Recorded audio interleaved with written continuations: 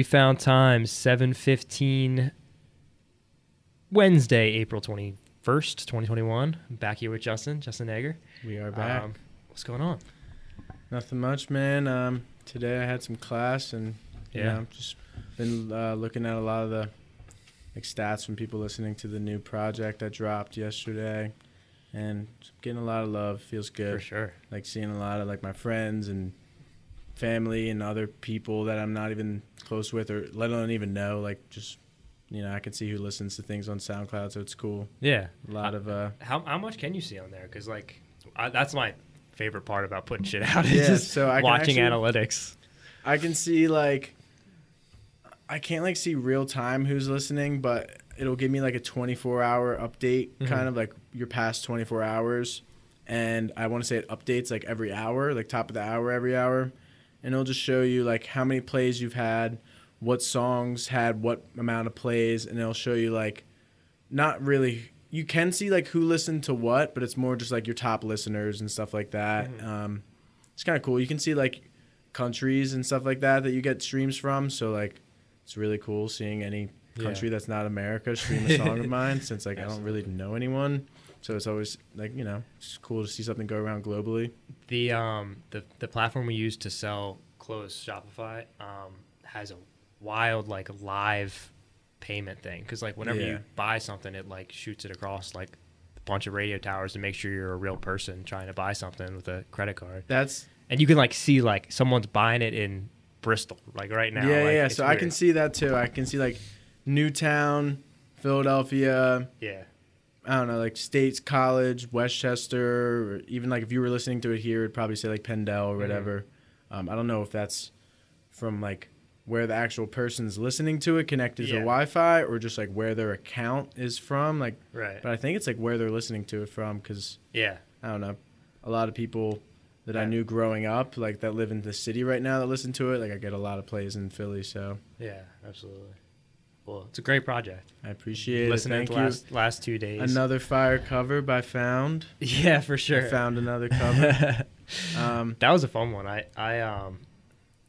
Because I remember you had showed me when we did the last one. You had showed me the one Ethan did for the first one, and so he made that on his. I want to say he made majority of that like on a Photoshop app on his phone, like sitting next to me on the couch in my old apartment, and like.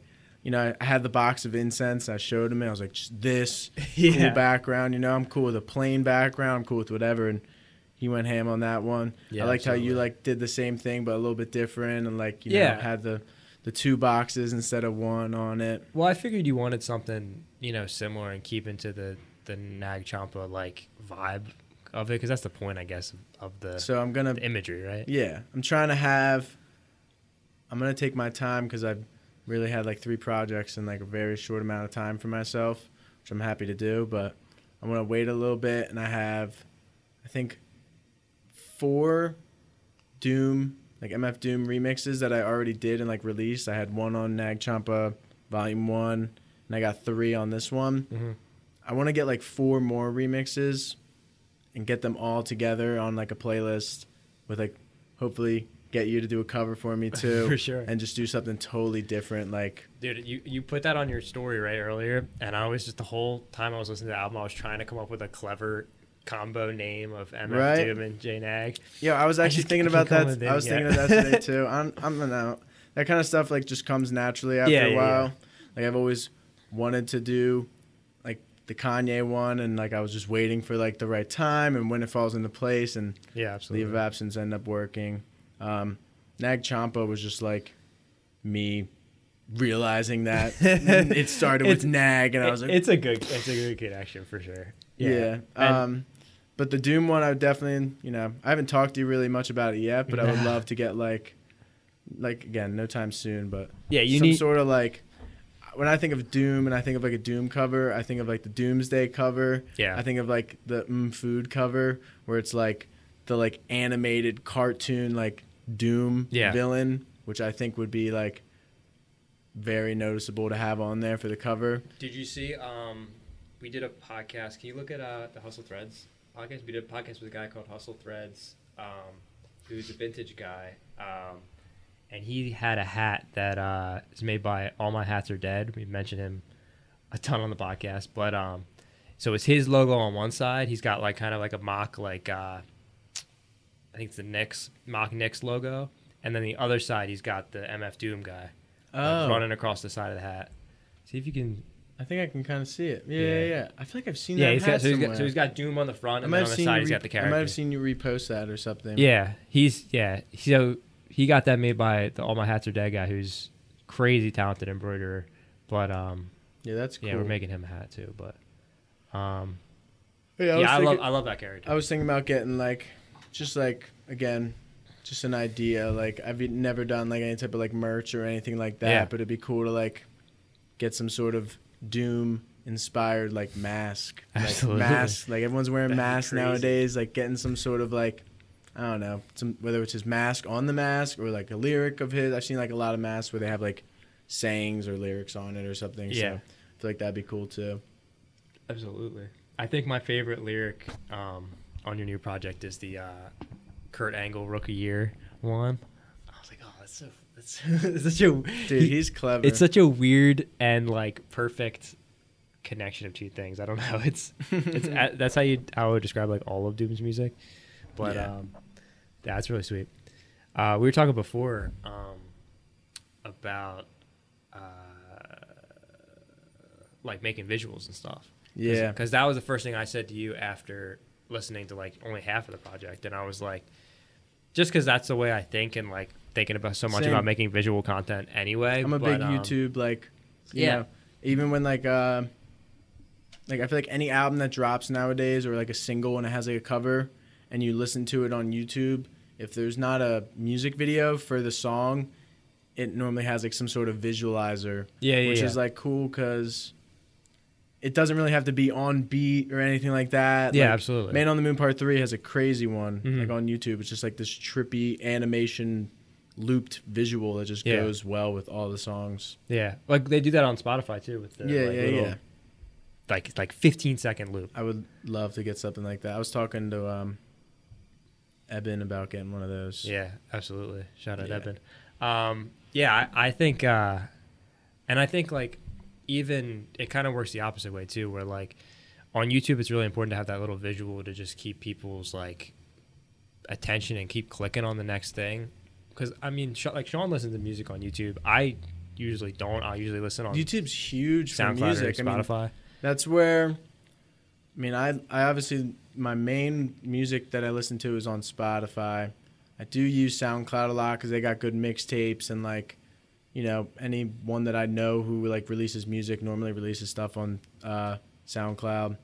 But YouTube's for like, I feel like everyone has YouTube on either their PlayStation or Xbox or like their TVs or their computer or whatever, and it's just like easy to like, you know, kind of pass around the aux, so say, and like have everyone play a little bit of something, or you know, the what's the algorithms for YouTube, like they're constantly like putting like new videos or like you want this, well this is similar to that, like kind of thing. So I feel like it would be good.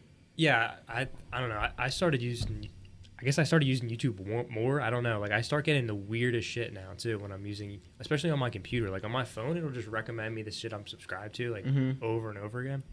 But if I go on the computer, like especially if I'm like just uploaded a video or something, so I'm still on it, there's just a crazy rabbit hole of stuff. I love that stuff. And it feels like old YouTube where the videos are now like short again and they're not just like these 20-minute vlogs of like I hate how YouTube nowadays is just like, here's me. Here, watch me like react to this for the first time. So then now you're reacting to someone reacting to something, and it's just like, why don't you just watch the original thing and not watch this person smile or frown throughout the whole thing? And half the stuff is the exact reaction you think you're gonna get before you click on the video. It's like, oh, this person's listening to this thing, they're gonna hate it. My recommended YouTube's normally music videos. Which need more love. Videos I love music videos because there's so many different kinds and eras of music videos. I get a lot of like, I do sampled like crate digging pretty much on YouTube because I do it on Spotify. I've done it with like actual records and I use Splice sometimes, but YouTube has like playlists that people put together and will update like every week of just like weird. Like, I find certain samples on YouTube from songs that aren't on Spotify, and just like, I don't know. I'll find one and be like, oh, this is fire. And I'll look in the comments and someone's like, here's a beat I just made out of this. I'm like, oh, you mother. Yeah. I mean, that's the problem with Spotify is it seems like it's just like an endless loop of like the same beats and songs being used over and over again. Because I think Spotify seems like it's this super deep like catalog of stuff, and it is for some things. But then there's certain groups that like you'll hear people mention, and then you go look at, and they have nothing on Spotify. Yeah. They have a profile with no music on it. True. It's like, I know these people existed. I know they made 4 albums or whatever. I can look that up YouTube online. definitely has like more when it comes to that. Like I said, there's a lot of fan-made stuff on YouTube, like a lot of stuff that like I don't know how they have copyright to. Like, you ever see things on YouTube and like, how do you have copyright to that? But I don't. You know what I mean? Like a lot of things like that. I see people like, it's a common thing on YouTube. I'm sure it's on on SoundCloud too. But like, people will get like 2 albums and like blend them together, kind of like the Gray album, where like someone got the Black album by Jay-Z, the White album by the Beatles, and blend them together. I've seen people do it with like, someone did like Mad Villain and Flower Boy, so they got like Doom rapping over like Tyler the Creator type beats, which was kind of cool. I've seen like, I don't know, like there's the Kanye Christmas album. The Kanye Christmas album. I saw a Notorious B.I.G. Christmas album, Notorious B.I.G. like Frank Sinatra album. Biggie, Thomas the Tank Engine. Really? Yeah, you hear that? No. Sorry, you gotta play some of that. It's so funny. It's just like the way that the Thomas the Tank Engine theme, like I think I've seen beat, a Thomas the Tank Engine. It just lines up with like Snoop and Thomas Biggie the Tank Engine bass boosted theme. Jesus. Yeah, this one's 41 million views on this video. Must slap. Turn it up, Sean. What the rest of those niggas do? Man, the motherfuckers is ready for anything. The niggas That cover is hilarious. Turn it up. The nigga was amped. He was like, come on, motherfucker. Come on, motherfuckers, come on. Come on, motherfuckers, come on. Yeah, come on. This is. I've seen this done with almost every old school rapper. Keep going. Release the brainstorm to make the motherfucking brainstorm. Something kind of lyrical. That's fire. It works really well. 40 million views. Yeah, I know. That's insane. What was it? Scroll down. Show what? So many comments too. I don't know. But yeah, the YouTube's also for stuff like that. I've also been listening to a ton of like the video essay stuff on music too on YouTube. There's a ton of really great like history stuff on You ever YouTube. listen to Dissect? It's a podcast on Spotify. No. It is really, really good. I think I've seen that. It's a guy who like breaks down all of I don't know, a lot of like popular rap albums / like, I don't know, he did Lemonade. He's done To Pimp a Butterfly. Trying to think what else. I mean, he did Because of the Internet. He's currently doing Yeezus this season. Nice. And it's just cool because like he'll break it down from like a music nerd standpoint of like, oh, like in this song he uses a minor second, which blah blah blah, and like talks about like music theory. But then he has a guy who I guess they do stuff like they do the podcast together, and he's like his guy who does the beats for him, and he'll like, if he's talking about a certain instrument or like a synth or a bass or anything in that song, this guy will like break it down and like remake it pretty much. So like you can kind of like solo a certain track on a certain song. And he just like, I don't know, the way he like describes certain songs that you would like, he did, his most recent one was I Am a God, because he's doing every single track on Yeezus. And he's like, I don't know, he takes a lot of stuff very serious. He's like, Kanye is obviously calling himself a god throughout the song, but he's still waiting on his croissants. So obviously he doesn't have the powers of a god, and he's more of a moral being. And it's like, what? It's like, I didn't even think about it like that. And like, he has a lot of cool, like, I don't know, he'll talk about a song and he'll take one song that's like 3 minutes long and break it down into like 45 minutes of like dissecting it pretty much. That's pretty cool. It's very cool. Yeah. And I see, I'll watch those videos and I immediately get lost when they start bringing up the music theory stuff. Like, I was watching a video yesterday on a song that my grandfather likes, and that's the only reason I clicked on the song, because I knew he like really loved the song, and so I clicked on it. It was like a 45-minute documentary on this song, but it was like the history and stuff was super interesting. I was like, because it was connecting the shit that I knew about, like mentioning like blues and like jazz people that I had heard of and like knew, and I was like, oh, this is like connected to that. Like, I just figured it was a Frank Sinatra song my grandfather liked. You know what I mean? I have to do a lot of that stuff for class sometimes. Yeah. Like I have like a jazz history class where like we get a Spotify playlist.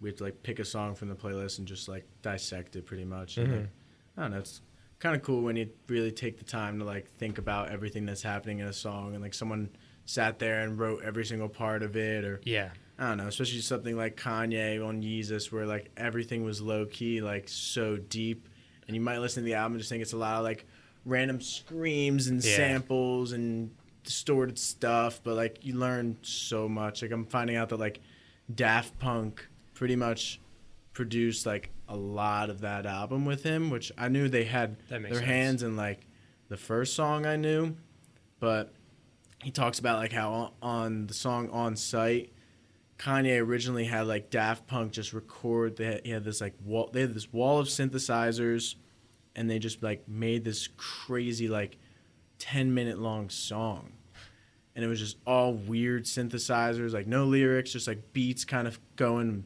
phasing in and out and stuff. And he brought it to Rick Rubin, and Rick Rubin, like Kanye in this interview, talks about how he's not like a producer, he's a reducer, and he like instead of like adding to the song, he'll listen to something that's like 10 minutes long and pick like the best 2-minute part to just like have that as the main thing. Yeah. And I don't know, it's kind of cool to hear about that kind of stuff, because it's pretty awesome. Pretty much you're now like sampling yourself in a way by doing that. Like you're performing, you are the 10-minute song that you're sampling, and then Kanye or whoever's picking the best 2 minutes and like sampling it and chopping it and like looping it up. Well, because I mean, when you have producers like Daft Punk, they could make an endless song that was sounded great.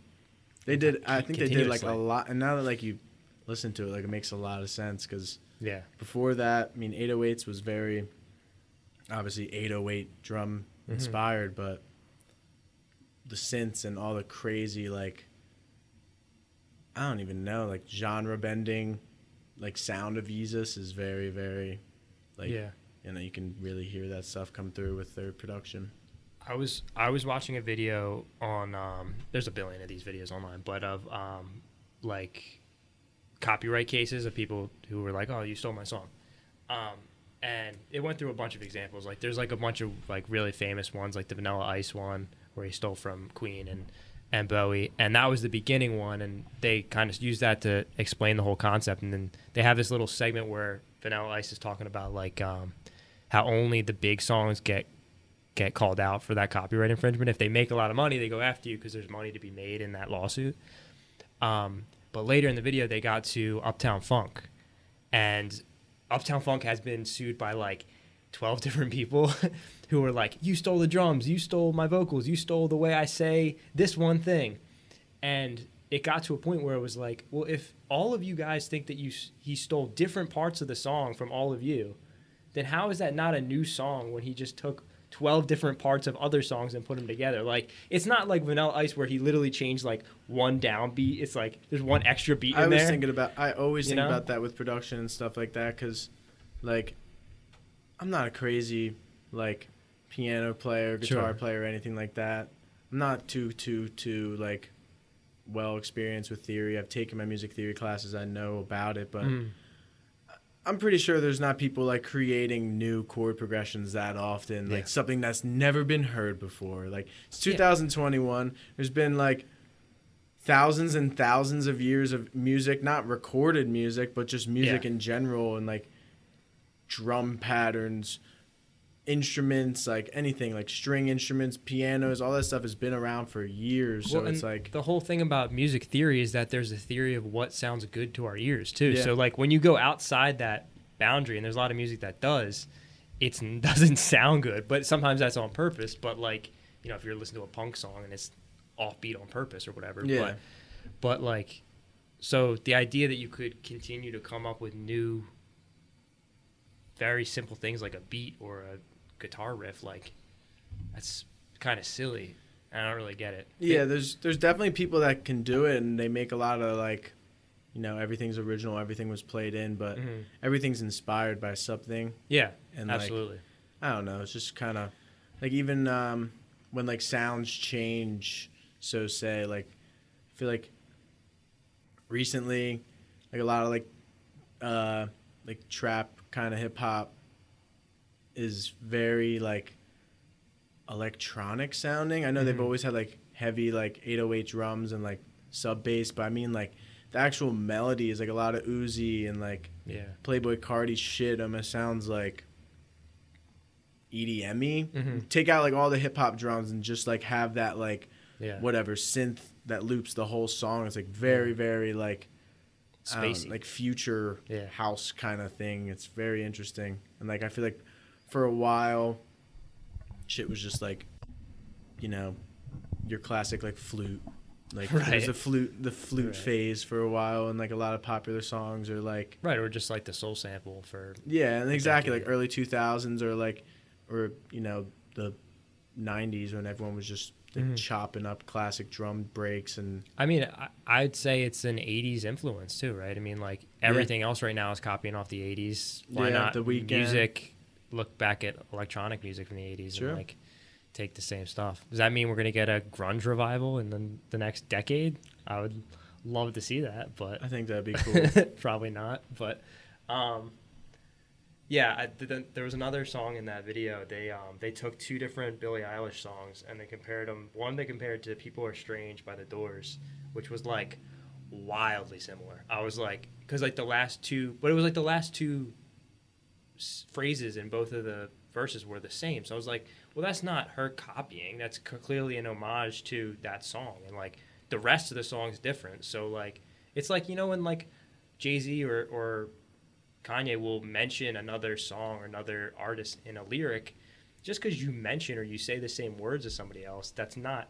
I like when copying that. I like when, especially, I mean, hip hop, I feel like it's probably the most common genre where people like straight up sample songs. Yeah. Obviously, this happens in other genres, but mainly hip hop. I like when hip hop samples other hip hop. Yeah, it's like there's only so many classic soul songs or like old like, you know, classic rock songs that get recycled over and over again and all these type beats, and then like I don't know, like I didn't even like the song that much or the album that much, but it did have SZA on it. That DJ Khaled sampled Miss Jackson on a song on like Father of Assad or one of his albums that he came out with in the past couple of years.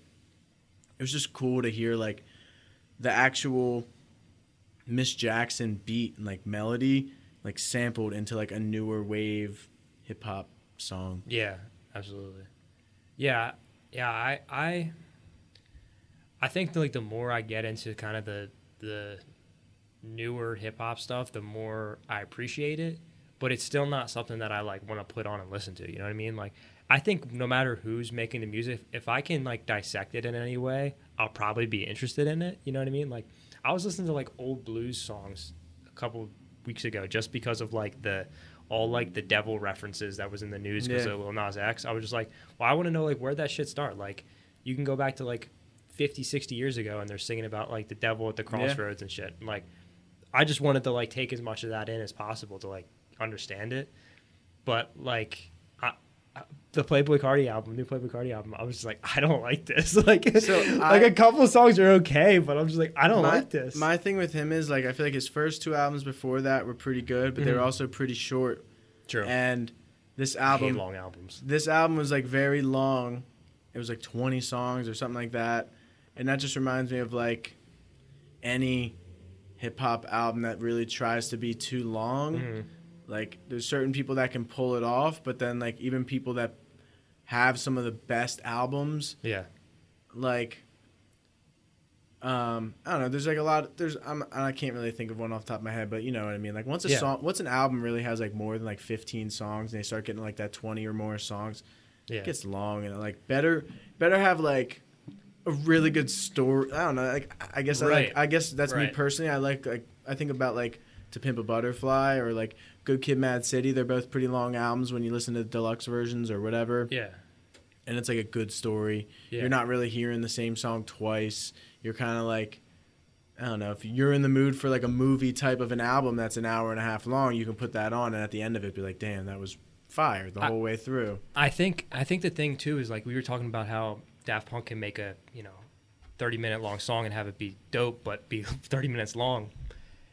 I think a lot of rappers in that way can write like bar after bar after bar and fill up a 20 song album, but like the fact that you have a story, I think like on To Pimp a Butterfly, Kendrick had so much stuff that he made Untitled Unmastered after that with no story, but he probably had all that stuff in front of him and was like, yeah, but what fits the story that I'm trying to tell on To Pimp a Butterfly? And so he was able to be like, oh, Levitate, that's a dope song, fucking chuck it on some other album that I'm going to do. You know what I mean?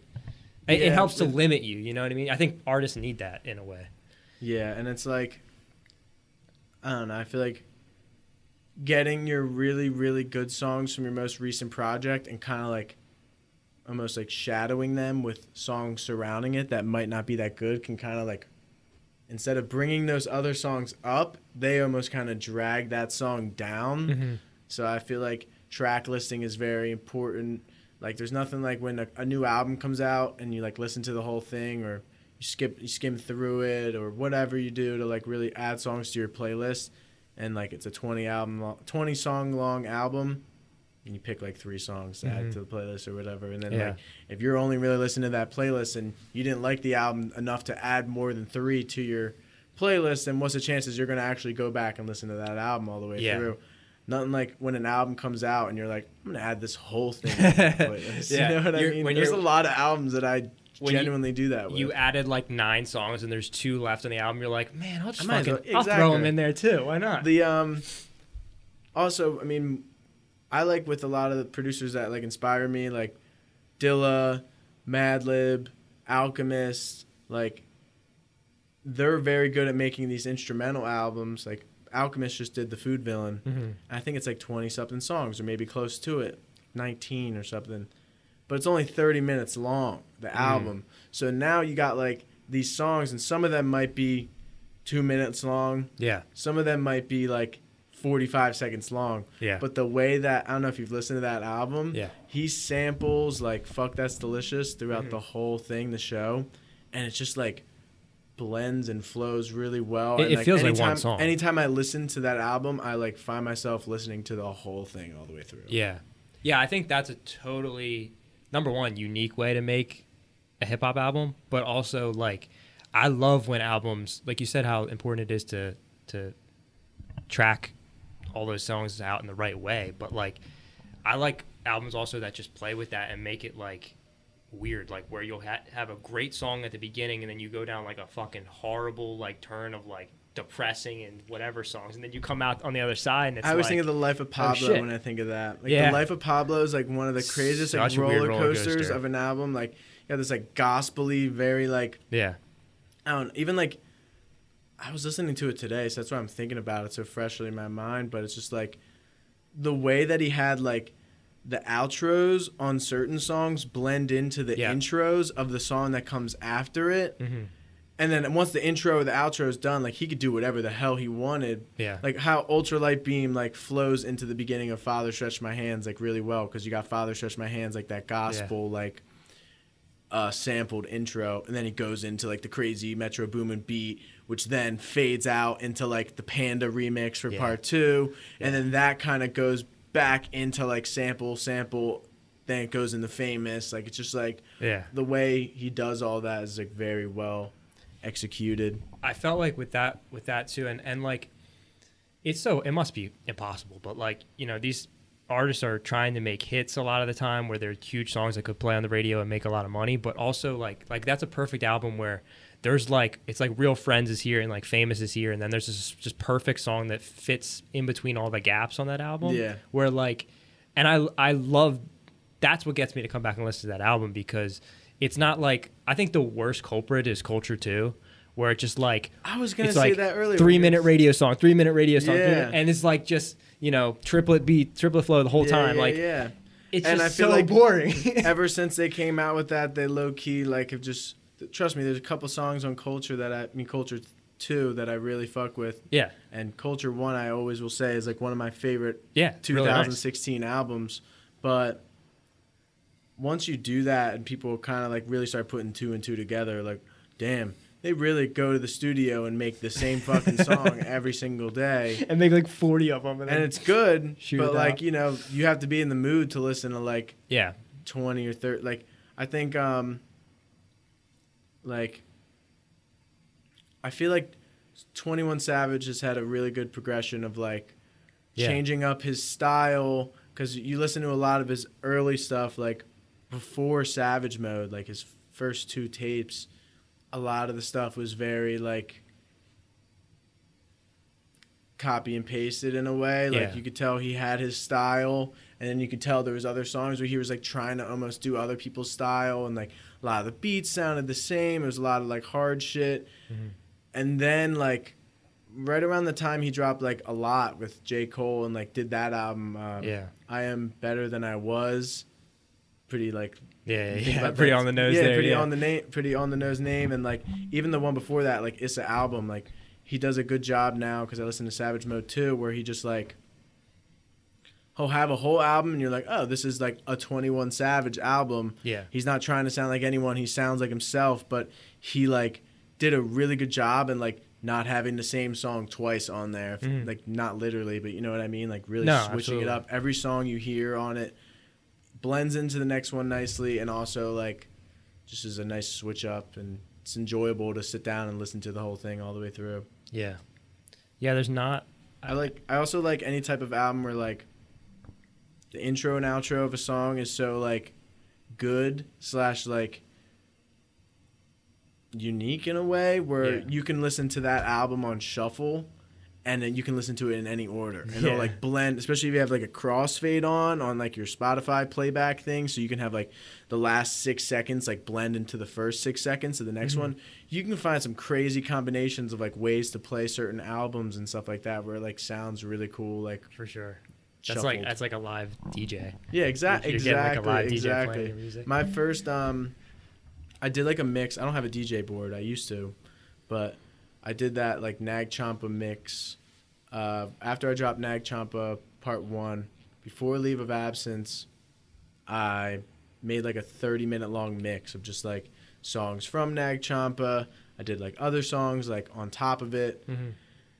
And like just like playing around with like the transitions and stuff like that kind of made me think about like a lot of them were inspired by like me driving around all day for work, having my like playlist, which is like massive, like on shuffle, and just like, oh, those 2 songs like sound really, really good, or like samples and stuff like that, like finding a way to like mix a sample song with the song that samples it and all that stuff. Yeah, I mean that to me is like the root of creativity too. Like that's why I like on my playlist. Like I have 2 playlists that I'll go between, and they're the most basic fucking names ever. It's rap and not rap. Now is everything in those playlists rap and not rap? Nah, not really. But like it's just a joke to make like that. Like here's if I want to listen to like rock songs and like everything else, blues, whatever, grunge, whatever else fucking is on the playlist.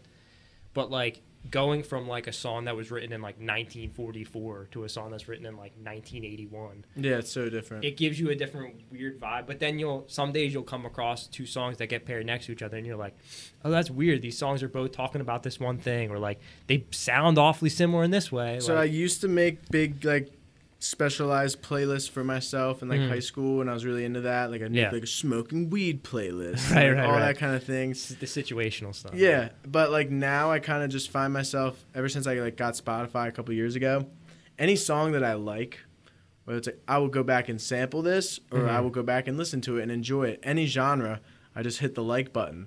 So then I Yeah. have this crazy combination Yeah. of like different things that I liked, and it used to be kind of confusing because if I would shuffle that, and I would like get up and walk away from my phone, and I'd be playing the aux with like a bunch of my friends, I'd come back and there'd be like some weird slow like song that I'm gonna sample. I'm like, oh, sorry about that, guys. Like, and now they just updated it so you can actually select the genre, like you can filter the genre in the playlist. So like it'll show you all the genres that you have select like possible in that playlist, like the liked playlist, and you click that, and it'll get rid of all the other ones. So it'll have just the hip hop ones or just the classic rock ones. So you can kind of like, oh, like here's all my songs that I like. What genre am I in the mood for? You click the genre, and then it's all the songs from that genre that you like, and like shuffle. That's cool. I need to check that out. It's like it's a really easy way to just like not think too much about your playlist, but get so much music on there. Because think about, if I like this song, you click like. Because like it's not as like I am super just like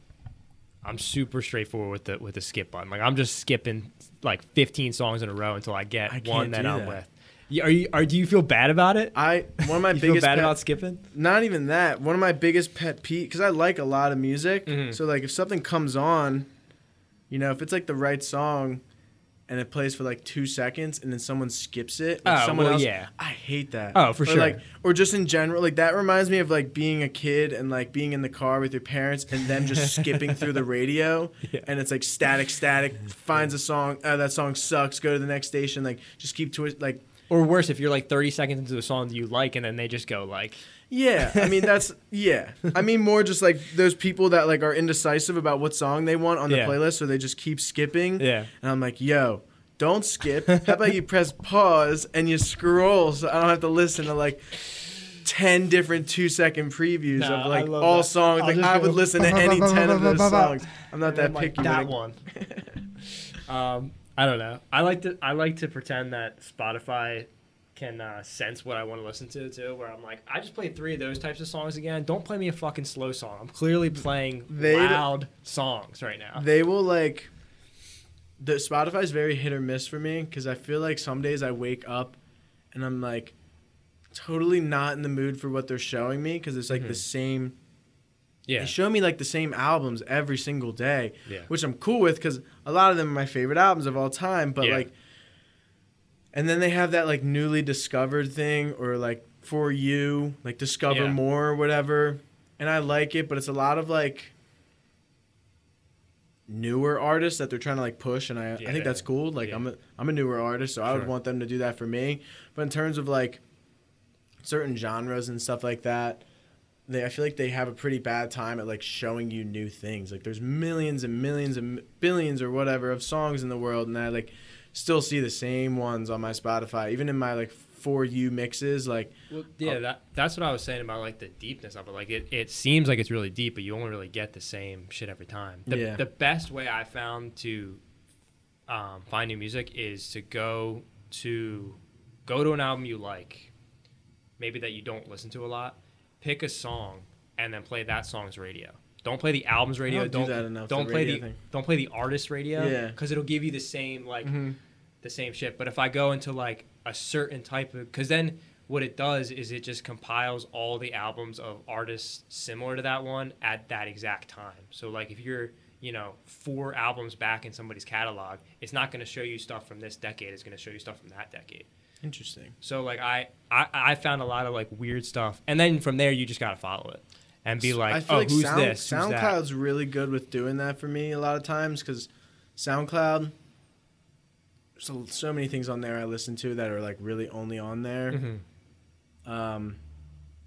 Like all of like Action Bronson's mixtapes, like Blue Chips 1, Blue Chips 2. And because I listen to those, it'll like recommend Action Bronson songs that aren't on those albums, but like I might enjoy because they're like, Action Bronson, or I don't know, they do it a lot with like any artist that like I find like really cool, like unreleased, but just like Wiz Khalifa and stuff like that, like songs that I've never heard before. I don't even recognize the album cover or anything, or like a lot of Mac Miller stuff too, like just things that aren't on Spotify. I'd never really have seen on YouTube before. Like it might even be like fan uploaded or something like that. That's how I found like a lot of random producers and stuff like that too. Like cool like remixes, like kind of stuff like that I'd like to do. Yeah. Just people flipping stuff. It's really cool. Yeah. Yeah. I don't know.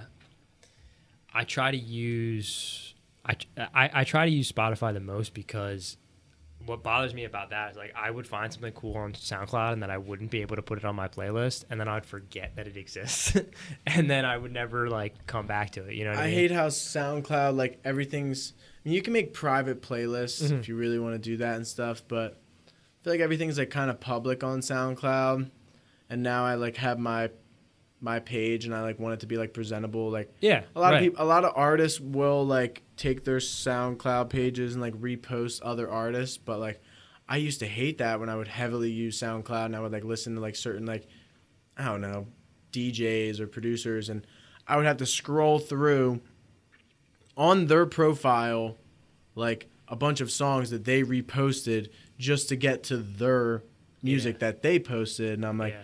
I don't know, I have like my liked section where I have some of my songs on there, but I also have like the songs that I will like listen to on my own time on SoundCloud, but then like my main page is just like just my stuff.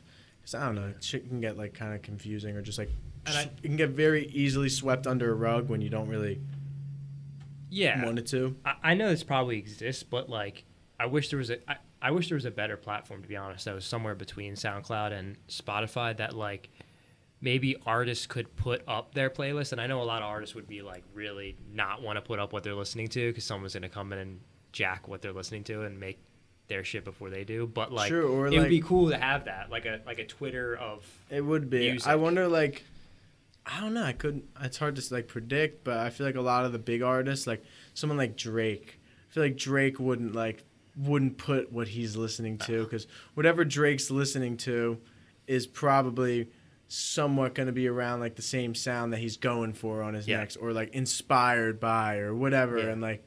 You know, maybe he might be secretly listening to Kanye, and he doesn't want people to know that he listens to Kanye still. His whole thing is like going to the most obscure but funky and works forth his music, and then just stealing that shit and making it, really, Controlla or whatever. He's really good at like making, every time he drops like a new single or like one of those little 3-packs that he does, I know that they're going to be like the hottest songs out for the next couple of weeks. So it's like inevitable. It's not going to not happen. Like he just does it every single time. And it's like, he sounds very similar on a lot of songs, but also he doesn't in a way. Like he's really good at switching up his style. Like he's really evolved over the past couple of years. I honestly like, since Scorpion or Scorpio, whatever that album was, I think it was Scorpion. Yeah.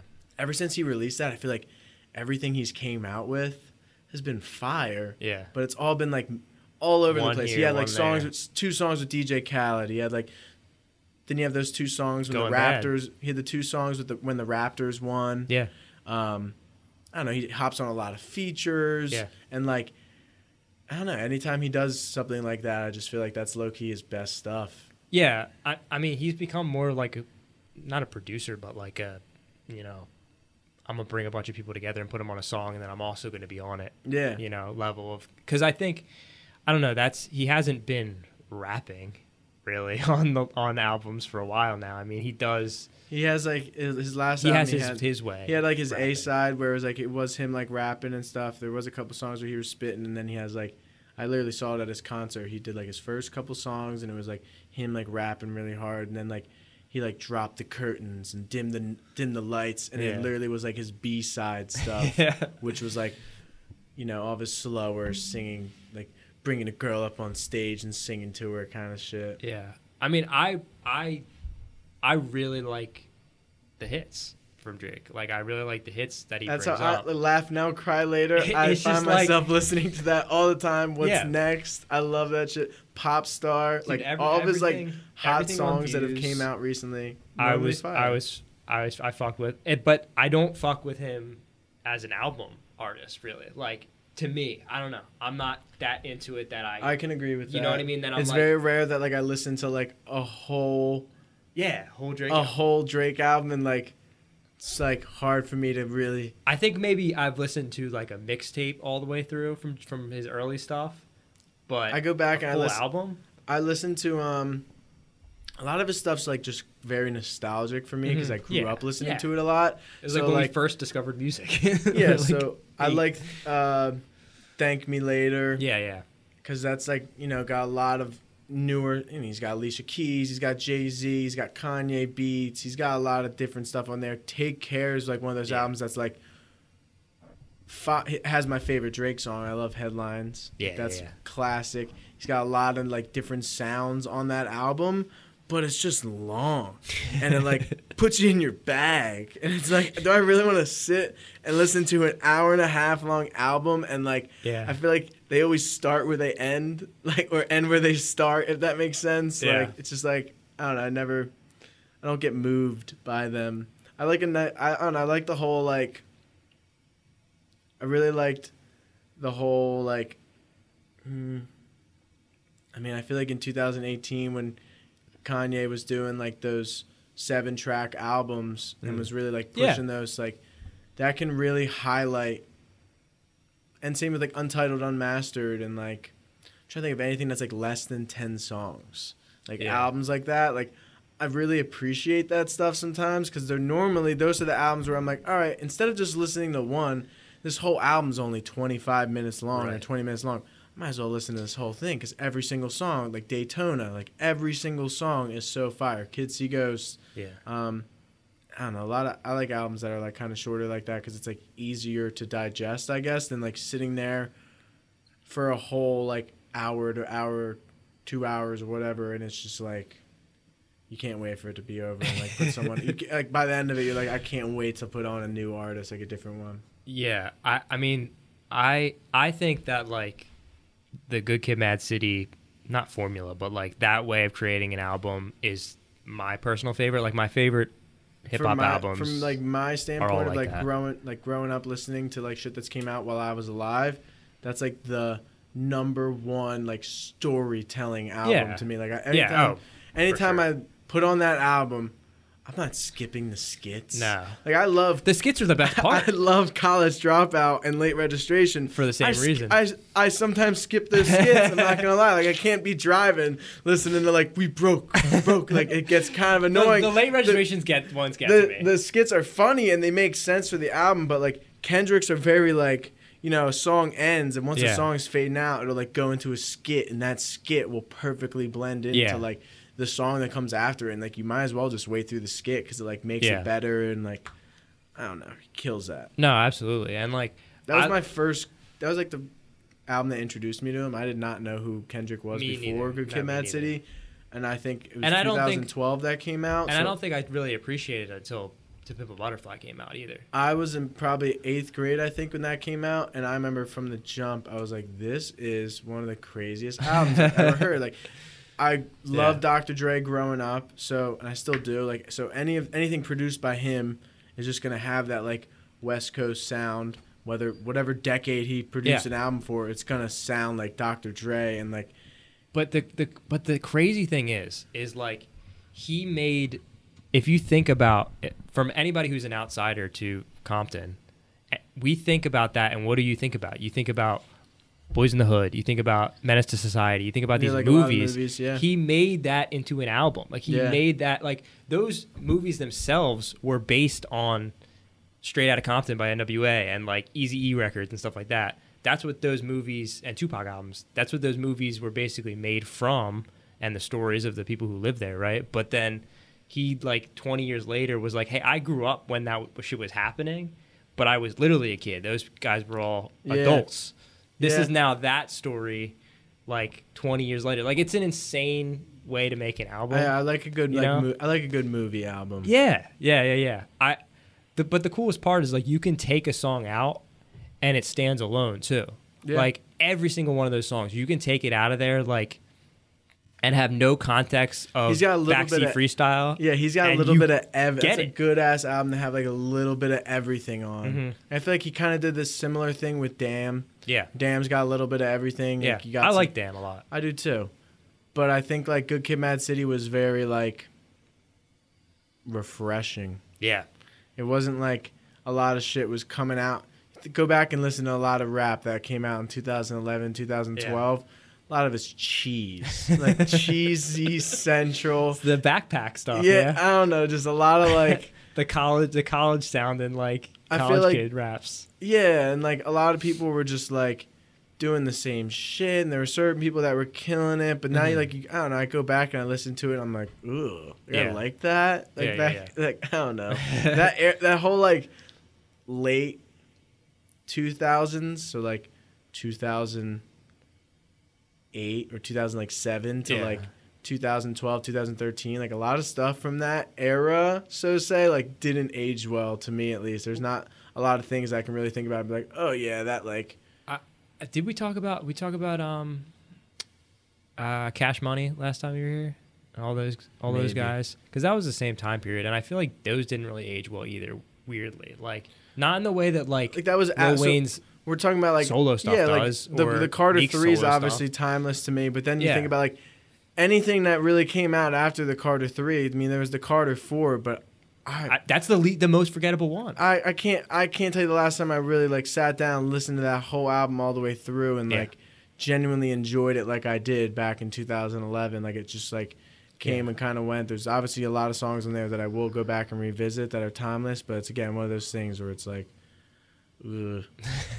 But there's like a handful of rappers from that time period that are the same level of just like fucking I don't give a shit. Like there's a bunch of them that people probably don't even remember, but like I don't know. I think back on that time and I remember it as like Drake and Nicki Minaj and Lil Wayne, and like they were dominating, and then there was other stuff that I wouldn't know existed till later, like Mac Miller or Kid Cudi's that was like other stuff. That was like early like frat rap kind of shit, like that, like college rap stoner. Yeah. Like, what was the other one that were really popular and then they dropped off the face of the earth? They're like a duo, white guy and a black guy.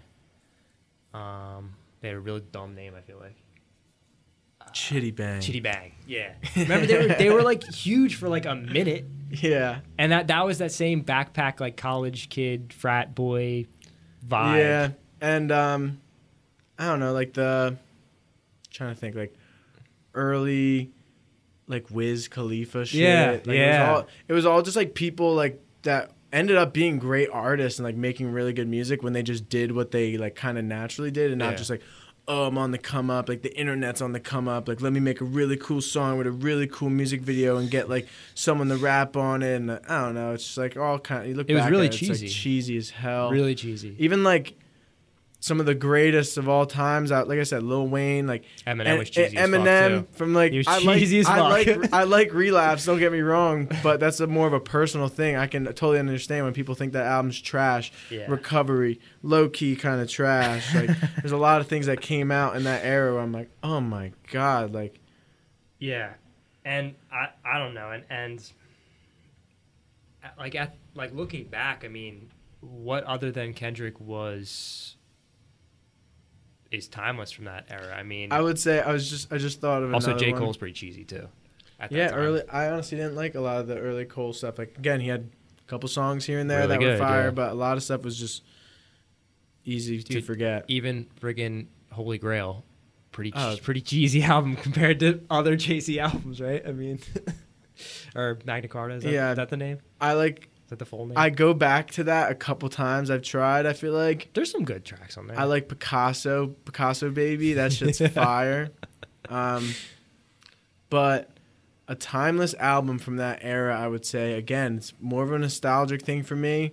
But if you were in that right era, this album's like hard for you to like deny being a classic. Is Goblin. That's how the creator. Because that's like his first album on Spotify or Apple Music at the time, iTunes or whatever.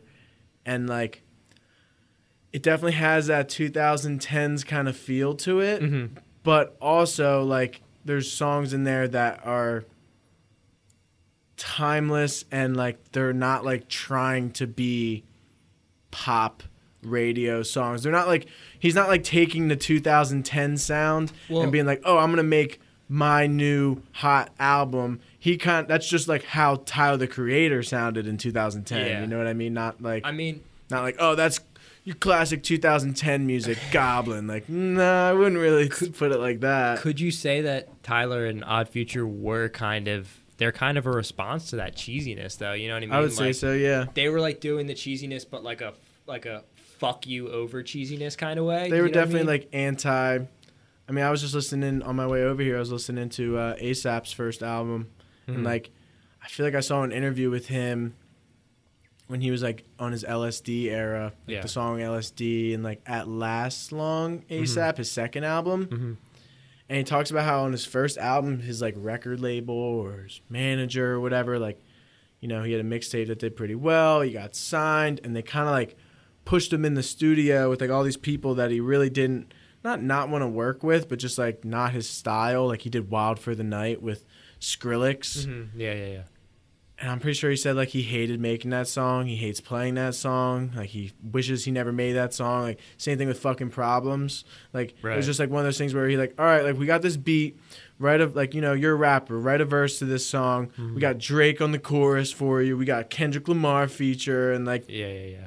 that's all cool. Yeah. But if you don't want to do that, and you're gonna look back at it like, I don't know, like now I listen to his first album and I'm like, fucking Problems is a song I could easily skip and not have a problem skipping it because I've heard it so many times. And then I listen to like more of the B-sides on the album. I'm like, damn, this shit is awesome. Like classic ASAP. It's like same thing with I love the One Train Cypher on One which Train. one is that on? The first album? Yeah, it's on the first album. Like that was just like With like Yellow Wolf on it. Yeah, like, it's got Yellow Wolf. It's got Bronson, Joey Badass. It's got it has Kendrick, right? Kendrick. Yep. Yeah. Big Crit. Big Crit. Yeah. That's like the fourth. Dude, that song keeps fucking going too. Yeah, like, it does. That is a classic. They should have. I think like that should be something that happens more often. Like good ass like Cypher songs, especially now with like a lot of rappers like probably getting back in the studio with other people again because of like, you know, people getting vaccinated and everything's starting to open up more again. I feel like they should kind of bring that back more, like a nice fucking Cypher song, like oldie, 10 minutes long, or like, you know, One Train, like 8 or whatever minutes long, just people going in like one after another on the same beat. What's the one on the LeBron movie soundtrack? Forever? Yeah. Yeah, that's another one where it's Eminem, like, Lil Wayne, Kanye. Yeah, just get like a star-studded lineup. Yeah. I mean, I don't care about the song. You just need 7 people to rap. Exactly. Like, it's every Wu-Tang song ever made. Like exactly. Just get and you just need the 7 great rappers. You need the right beat, and once you have that beat, and if it's one of those beats that you can just loop up, like I think that's why One Train is so cool, because it's the same beat, right? But Bronson and Kendrick's sound so different.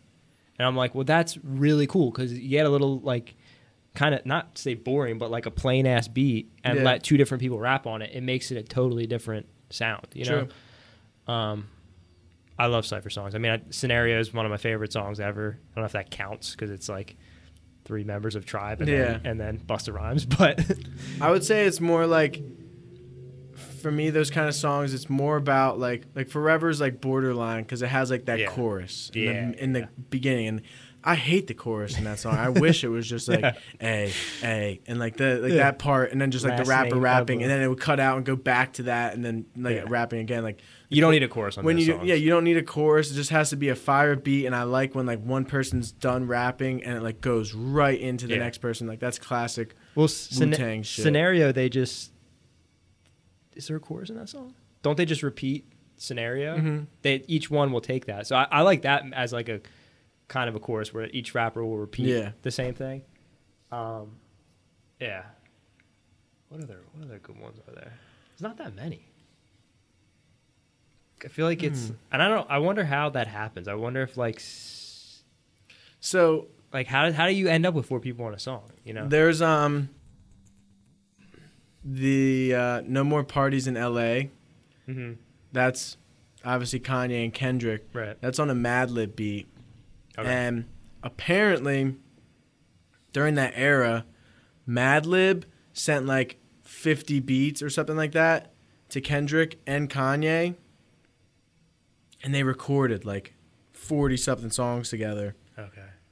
He also Madlib was working with Freddie Gibbs at the time, and he was probably just shipping out beat packs to like the rappers he was working with, you know. And Freddie Gibbs also got his hands on the No More Parties in LA beat, and I want to say it was either before or around the same time that like Kanye made No More Parties in LA. Same exact beat, from the same producer, but just two completely different songs, and you can like find fan-made versions where like people kind of blended them together. There's no chorus on that song, really. Like, there's a couple times where they say "No more parties in L.A.," but it really is just Kendrick rapping his heart out, then Kanye rapping for like 2.5 minutes. And if you listen to the Freddie Gibbs version, it's called like "Cocaine Parties in L.A." It is just Freddie Gibbs going off for like 3 minutes straight. It's fire, and it's all the same beat. Dude, that's so interesting.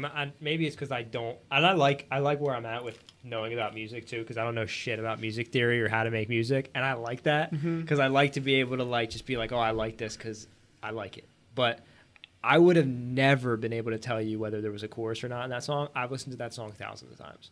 Like I just, that's amazing to me that I could even not notice that. But maybe it's also because I listened to a lot of 90s hip hop that didn't have choruses. Yeah. And if it did have it just had a refrain, maybe like represent. Yeah, in the middle of the song or whatever. A refrain can kind of be like in terms like a chorus. I feel like a lot of songs, like when I think of like a song with no chorus, like 10 Crack Commandments. Yeah. Perfect example.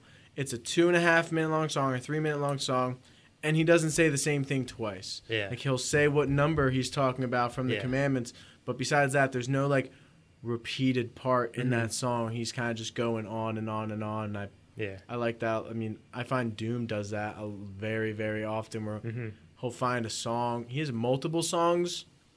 Where he does that, and mid-verse or however, mid-song, the beat will switch. And the way that he raps, like, it just works. Or, like, the beat never does the same thing twice. Like, it's almost like a jazz, like, improvised, like, kind of... If you listen to, like, Great Day... Like, I just did a remix of it.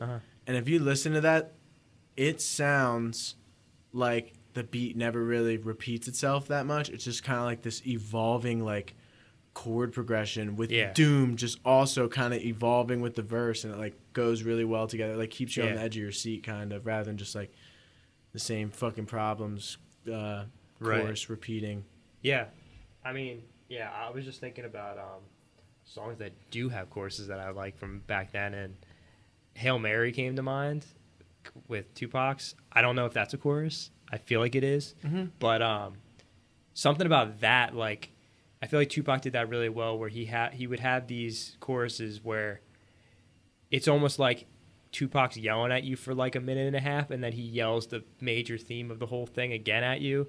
And then he picks up again with a new verse, and it's like, oh, then we're back in. You know what I mean? I like classic like 90s hip hop where it's like someone rapping, and then like there's that nice like female singer to like you know, like ease up the track. Like it'll be like Ghostface Killer like killing a verse for like, or like Raekwon, and then it'll be like a nice like, you know, intermission of like someone singing for a while. All That I Got Is You. Yeah, like top 5 song ever. Exactly, like anything like that where it's just like broken up by like a switch up. Or you know what's very underrated song? Tears. Yeah. Tears is really good for the same That's an example reason. of like a chorus being a sample. Like the chorus of the song is like the chorus from the sample that you took, and you kind of just loop it in there and use it for your own. I always think that's cool. Or Also Simple.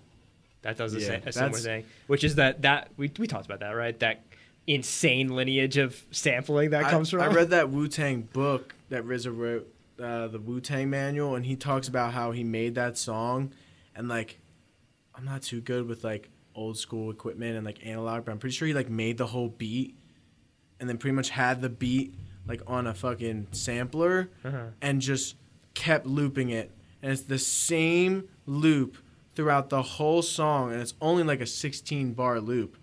But like the way that they did it, it's just like if you listen to that same loop over and over again, I don't know about you, but personally, I don't get sick of it. Like, it's like low-key the best 16 bars of a loop that I've ever heard. Yeah. It's literally just drums, bass, that little, like, singing part, and, like, just, like, some keys, I think, or something like that. Yeah. Just, like, loops very, very well. You know how I know they looped that shit for so long? Because it starts with, I think it's Method Man or Raekwon, and they're singing the Can It Be Also Simple?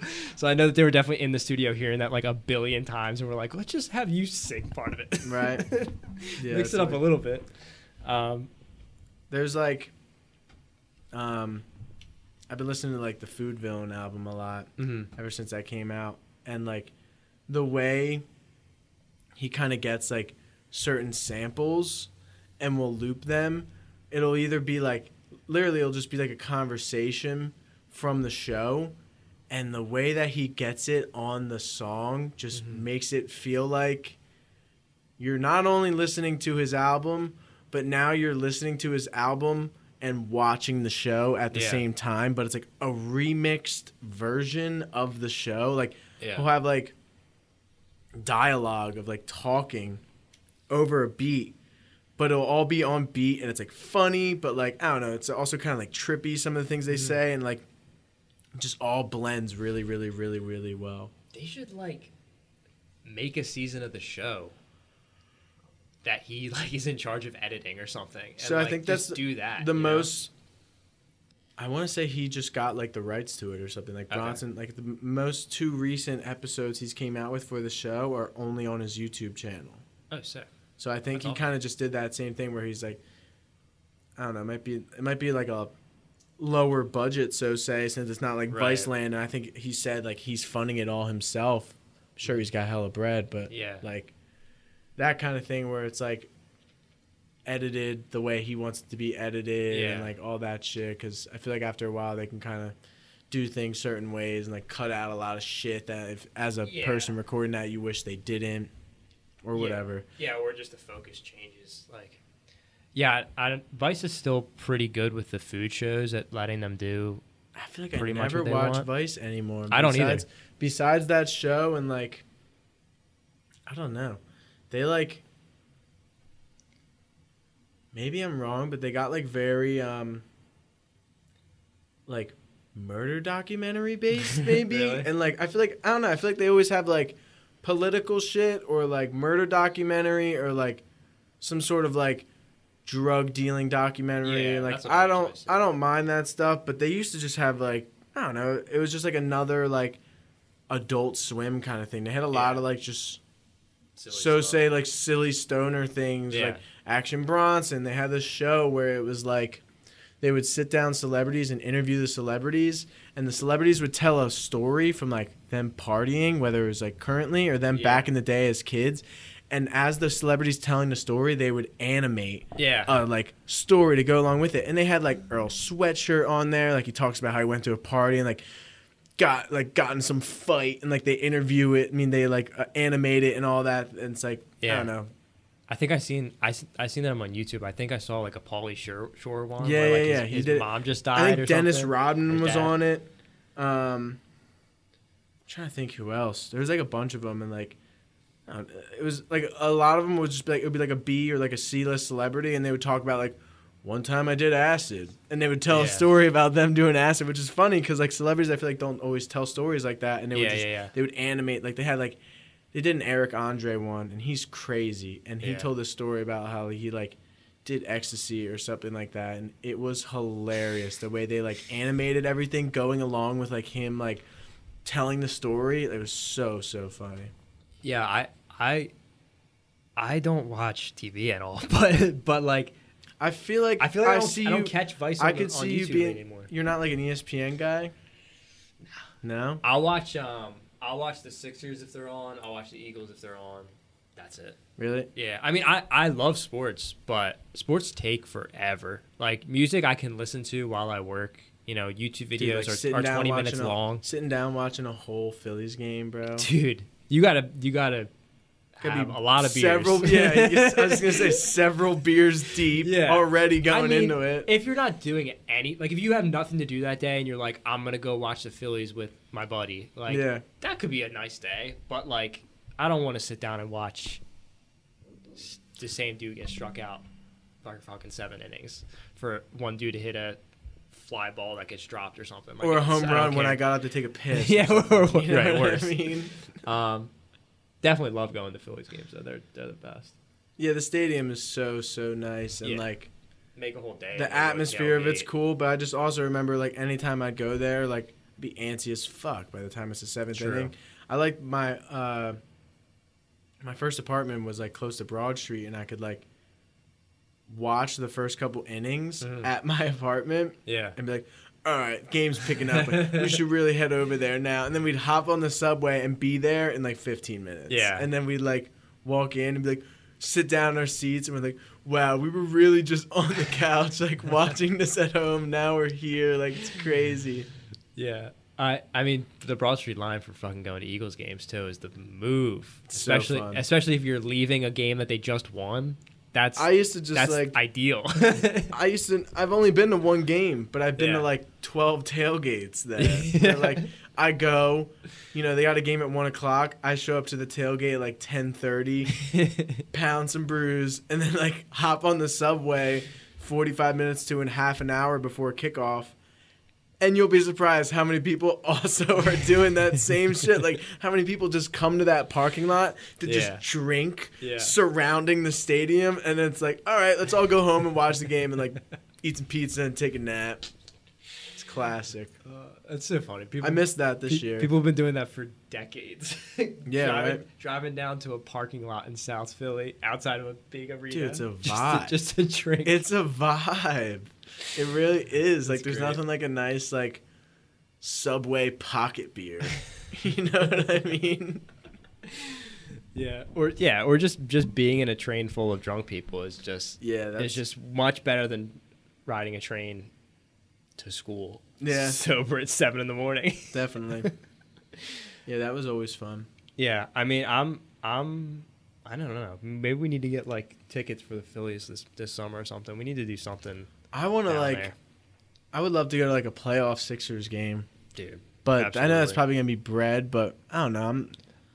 I wouldn't mind doing that shit. That'd be fun, and I feel like it'd be worth it because that'd be one of those things where like I'm gonna want to sit there and genuinely watch every single second of that game. Yeah. It's gonna be so hype in the stadium. Like my dad would, because all the tickets are expensive, but like Eagles tickets are really fucking expensive and really hard to get. And the way football works, really anywhere in the stadium is kind of the same seat. Like you can be right on the goal or on the 50-yard line, and like it's nice to be there, but you're still pretty far away from the action. yeah, once they're down by the end zone, you're 50 yards away from them. Now. It's better to just watch the fucking big screen and see the right angle. Exactly. But basketball, like you could be 10 rows back, not pay that much, and get a fucking amazing seats. Yeah. So he would just buy like take me, go like one game, and it would be like against the fucking Pelicans or the Wizards or something. That's but always fun, we'd though. sit like second row. Yeah, because that's like fire. they weren't that. I want to say expensive. last time I was at a game, I went with like a bunch of drunk buddies of mine, and they got kicked out for just like cursing the whole time because there was like little kids in our row, and like, the parents complained, and like someone spilled a beer or something. It was just like, But I don't know if the last playoff game. I feel like I've been to an Embiid playoff game, but I remember we had tickets. It was LeBron's first year in Miami, and we got to see the Sixers play them in the first round. I want to say Miami was actually a 2 seed, and the Sixers were a 7 seed, but I might be wrong. But Lou Williams was on the team, and he won the game with a buzzer beater, and we won the first game. Actually, I guess it was game 3 then, right? Yeah, probably game 3. I think we were down 0-2 already. And they lost every other game in the series, but we got to see him win on a game winner. my memory of NBA stuff that happened is very rusty. But didn't the Sixers? Weren't we playing the Bulls? Yeah, in the playoffs when Derrick Rose got hurt. That was crazy. What was that? 2010. Yeah, it was. I think it's 2010 or 11 because 2012 is when we played the Celtics. It was like the last time Iguodala was on the team. Doug Collins was still the coach. Mm-hmm. And the year before that year or the year before that was they were real good for like Sixers was real good for like 3 straight years. I was big in like the with not a great team. Yeah, I was big in the Iguodala era. I loved Andre Iguodala. I thought he was. When I saw him go to the Warriors and then win that championship for the Warriors, I was so pissed. It's still the most angry I've ever been in anything ever is the 2007, I want to say, NBA dunk contest where Andre Iguodala was in it against Nate Robinson and he lost. AI throws it off the backboard, but on the back side of the backboard, Andre Iguodala catches it, goes underneath the whole backboard and then dunked. So It's like the craziest dunk ever. He did it first try. I just Or second try. I found think it was first or second. I just found all these old like sports cards cleaning out my mom's attic at her place. They're all mine from growing up, and one of them is a hologram like Andre Iguodala one, and Yeah. the picture is from that dunk. From that, wearing like the blue and jersey. He's wearing the blue jersey. There's no one on the court behind him besides like I think you can in the corner you can maybe see like the judges or whatever. Yeah. And it's just like him dunking the ball, and it's like really really cool. I also found like a bunch of other ones. If you know anyone that's like into that, I need to find like someone to like give me quotes on what stuff's worth. I could probably get my dad to appraise some of it. He's not big into cards, Yeah. but his vintage friends are and stuff. Yeah, if you know anyone like that, because I found like rookie year Shaq, rookie year Allen Iverson. They're probably I think worth a I little found bit. a rookie year LeBron, like rookie Kobe, like Yeah. all these cards that I'm like. They could be a couple They're not in $100. like the perfect condition case, but you know if I got a Yeah. couple of them that are $100, $100, or even more, Yeah. I'm totally I mean, down. even if you find out they're worth something, you could case them and just That's also what I'm Hold thinking. them, Like, all right, or at least like find out that they're like what they are,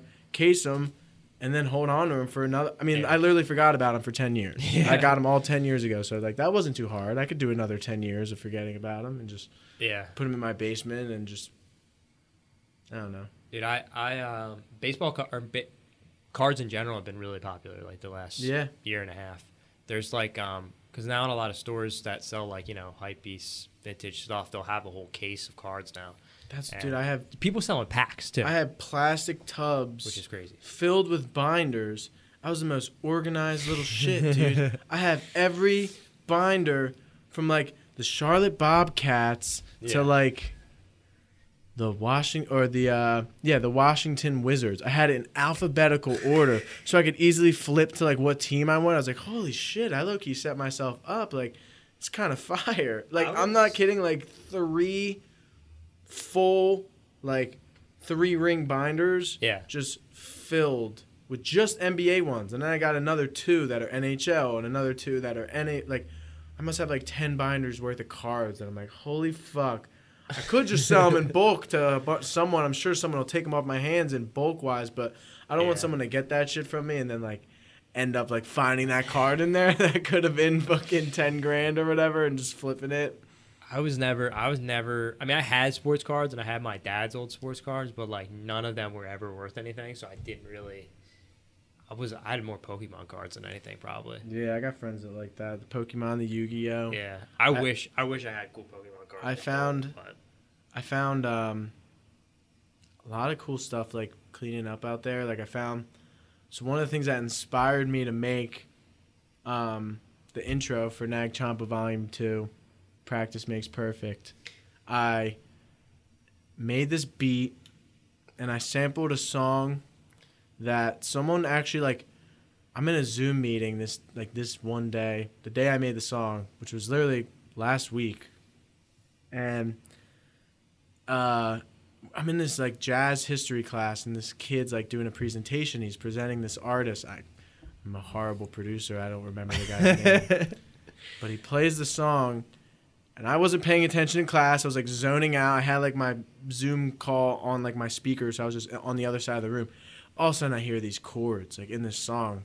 I like ran over, turned it up, and then like got my my like Siri thing on because I didn't even get to hear what the kid said what the song was. I was like, "What song is this, Siri?" And she told me what it was. I saved it, sampled it, made a beat out of it, and I was like, "All right, this is intro quality." Like, and now I need someone talking, and I just unboxed like from the attic like 4 like original 2001 Allen Iverson bobbleheads. Oh, nice. And they're all the different colored jerseys. He's got dope.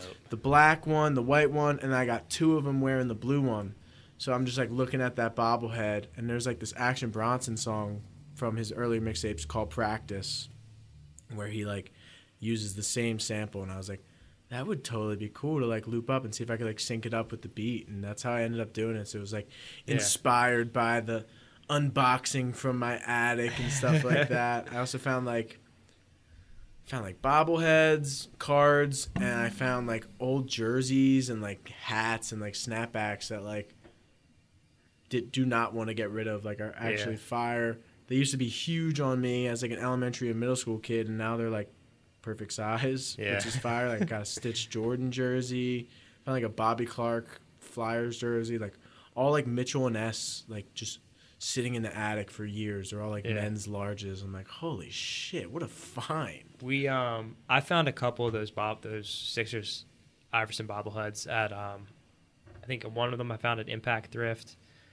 My dad found another one or two, I think. But we used to have so that they were all given out like as the promotional for like, you know, maybe the first time they wore the blue jerseys or, you know, special home game or whatever. I thought they were gonna be worth something. They're like $5. No, you can find them all. They're like $5. I was like, oh, these gotta be worth something. I go on the internet like $5, $2. I'm like, shit. I remember we always had this thing. My dad had this since I was probably 4. I don't know when he got it, but actually I do know when he got it. But it's a Allen Iverson rubber ducky. It's a rubber duck that looks like Allen Iverson. It's got cornrows and a blue jersey. I got someone's rubber ducky from look that up, the Wachovia Center used to do that. Yeah, shit. I want to say he got it. I don't know. He might have got it from any game, but I want to say he got it from the All-Star game. Celebrity Ducks, that's what they were called. So we had this forever. It's got his tats on his arm. It's crazy. We have to still have it. I want to say we had a blue jersey one. I see there's a red one or black one there too. I got like. Do you have any of these ducks? But I always thought it was the coolest little thing, and obviously they made like everybody out of these little rubber duck figures. But it's also big too. Like, you know, those painted rubber ducks are like that big. This one's like nice, pretty big. Nice paper. You see it in that guy's hand. See it in AI's hand too. I found like a in the box still, which I'm sure has some meaning towards it. But honestly, I would love to just take it out of the box and put it on display. I found like a Charlie Manuel World Series bobblehead. Oh shit! That's cool. It's like still in the box and it has like the World Series stuff all over it, and like I don't know, that's classic to me. I'm not a big baseball fan, but like Charlie Manuel's like a goat. We have the Inquirer page on when they won the World Series. I got one of those in a frame. Yeah. This one might be in our bar downstairs.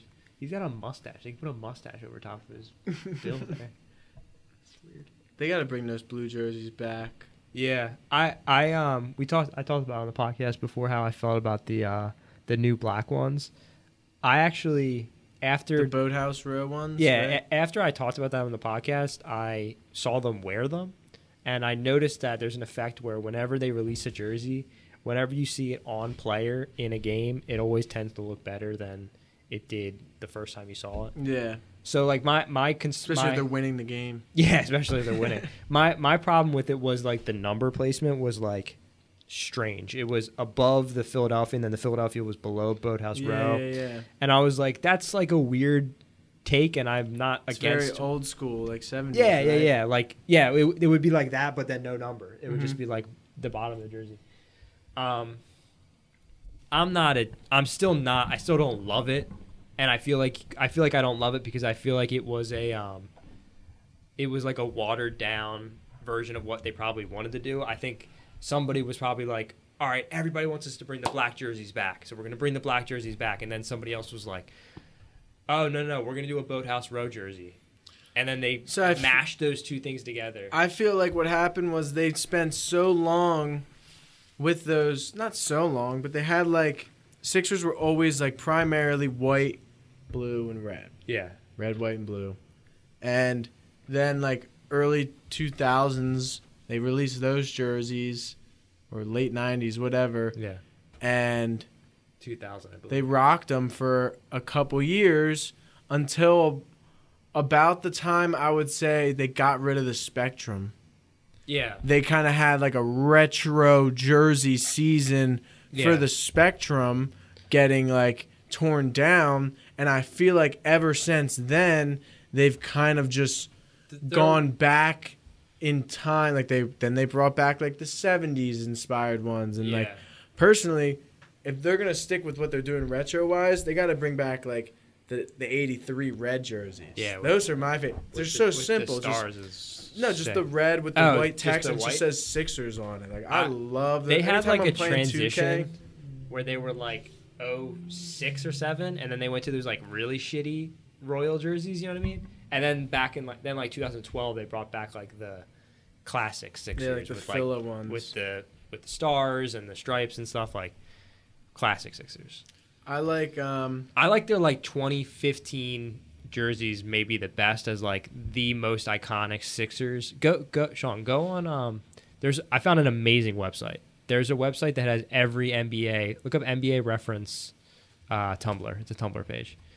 NBA. But you spelled reference wrong too, Sean. You're killing it. go to all. Scroll down. Scroll up. Go scroll down. Scroll down. NBA I saw jersey it. database? NBA, yeah, jersey database, tumblr.com. It's got every jersey from every team. Click on that, and then go to teams and go to Sixers. Bottom right. Like scroll down. I would say that those ones right there, 2012, 2014, is like my pick for like the most classic Sixers because they have the Wilt Chamberlain filler on there. They got the stars, stripes. There's no crazy shit going on. That to me is like if they were gonna keep coming back to one jersey in between doing crazy shit, it should be that one. Do you mind scrolling down a little more? I love the Rocky one that they did. Keep going. This era sucks. That's the in between era where they did just like plain colors and stuff. Red jersey. Yeah, plain colors with Sixers and stuff. Like Willie Green and like Samuel Dallenbert. Yeah, that whole 2000s era is pretty good. That one right there, Sean, with the stripes on the sleeve is really cool. They wore them in scroll up. That one, third one in. Other way. That one, you could click on that. I believe that one they wore in like it's their Europe live tour. So they wore it in a couple games that they played in Europe, but there's a bunch of teams that have that, and it's all got that like stripe on the if on you the can sleeve. scroll down back to like I gotta say it's like 83 or whatever. Or 82, 83. Those ones are nice. Love the stars one. Me and Ethan are gonna do something with that. 90s. Oh wait, I think we might have passed it. Yeah, right there where it says like 1978 to 1986, right above that one you have highlighted. Yeah, I love the ones on the right. Yeah, those are classic. they're like the early Barkley ones, Yeah, like the Moses classic. Malone I don't know, Sixers. it's just like it's so simple, but it's just like I don't know. That's what makes the logo on the bottom left of their shorts like pop. Yeah, go back. Yeah, top 5 for me. If you scroll all the way down, The 76ers ones are fire too. Go I up a little forgot bit. about those. go up a little bit. I like 1970 and 71. I like the 65 ones because they retroed them with AI's jersey. Yeah. And they were pretty cool. I like this whole series of what I call the Wilt Filla. Chamberlain filler ones. Yeah. Because I believe those are all Warriors jerseys, but I might be wrong. No, they're not. They're the Sixers by then. But that was taking from the Warriors jerseys. So the Philadelphia Warriors had that filler across it, and then the Sixers would use that later. So scroll up, Sean.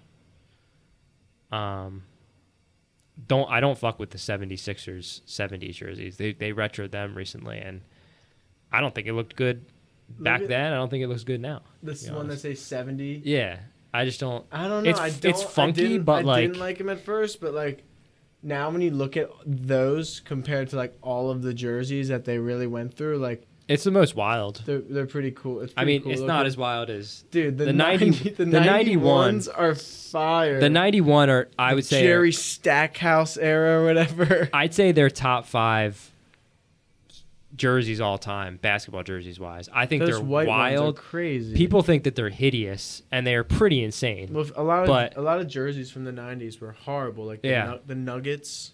The Nuggets, my top 5 would be Raptors, that Sixers, the Nets one that they just retroed, where it's similar gradients to that. the Nuggets, and fifth one would probably be the Jazz, maybe. And all of those are pretty much from the 90s, 80s or 90s.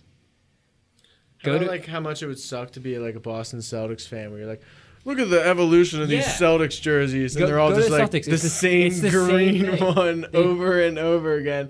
Maybe I'm biased because I'm a Sixers fan. No, like, they're way. Isn't way it just less. the same Celtics thing over and over and over again for like so many years? It's like, Boston they've done or a lot of Celtics shit in a different recently, thing. but before, like their jerseys from like, you know, the early go back. It's not going to change from here on out. Yeah, from like 2000, from like 1998 to like it's the same thing. Literally the same Different fucking stripes, ones. They were a little different text. Spacing of the number. It's the same thing though. It's stupid. Yeah, I think the Sixers are they're in the top half for sure. I'd say they're probably in the top 5 of teams with different jerseys. They got really easy colors to work with. I mean, red, white, and blue are just like. Yeah, I don't know. For some reason, that works. The Celtics, I think Celtics purist fans would be like, "Oh, it looks so good, so why do you got to change it?" Like, fucking, that's not fun. Who cares? Like, it's not fun at all. The Raptors have crazy cool jerseys for existing for like 25 years or whatever they've been around. I liked in 2008 like the Kevin Garnett ones where they had the black trim. Mm-hmm. I thought that was a like really really classic like look. Ooh, speaking of Kevin Garnett, I love the old Timberwolves. Oh yeah, with the steel blue and like pine green. So you got to check out the store on. I hate Kevin Garnett, by the way. You do? I fucking hate him. I hate him because of the 2012 playoffs when he held on to I forget who our center was at the time. Elton Brand or Spencer Hawes or someone. But he had a horrible pick on them, and Rondo took the ball and ran out the game. He was one of the I saw like some video about like him like being like one of the like best trash talkers of all time, and he was just like, I don't know, he was like a fucking savage about shit. Like he would literally go out to like games and like just want to like intimidate the fuck out of you. He's like, I'm gonna go out tonight and I'm going to foul out. But I'm going to make sure that I have this guy foul out with me. And, like, that's going to be my role. I'm going to get 15 rebounds, 3 assists, couple points. I'm going to have 5 fouls and make sure that this dude fouls me 5. And maybe we might get double techs. Who knows? That was, like, when the East wasn't scoring over 100 points every game. Like, there are a lot of games that ended, like, 80 to, like, 75. Dude, it's crazy now. There's games that go like that's the score going into halftime. Now every Warriors game in the last 5 years has been plus 110. I have a hard time like watching a lot of. I love the Sixers, but I have a hard time like when we're winning in the beginning of the game. I can't fucking be that happy. Like, I literally can't be happy because I've seen the Sixers over 100 times in the past 5 years be up 20 points in the first quarter, first half, and after halftime. Like, I don't know what the hell happens, but they just completely... Like, sometimes the other team just lights up, and that's what it is. But, like, it is crazy. Like, it's a possession thing for sure. Like, it's that's like the only way I can enjoy basketball is if it's just possession by possession, like, because again, it's really infuriating to watch the Sixers be down like 8 points for 3 full quarters. It's so annoying. Like, you didn't go on a single run, you couldn't stop them for a couple minutes. Like, 8 points is not a big deficit to overcome, and you guys couldn't even get close until like the last 2 minutes maybe. There was like a Phillies game the other week that was like a doubleheader, and I was thinking about how crazy like doubleheaders are. Like, this game last night, so say, got rained out. All right, news flash, you guys are gonna be here at 10 a.m. on the field. You're gonna start a game at noon. You're gonna play for 4 hours. You're gonna have a little break, and then you're gonna come right back out like a half an hour later. All the same players, and they just like.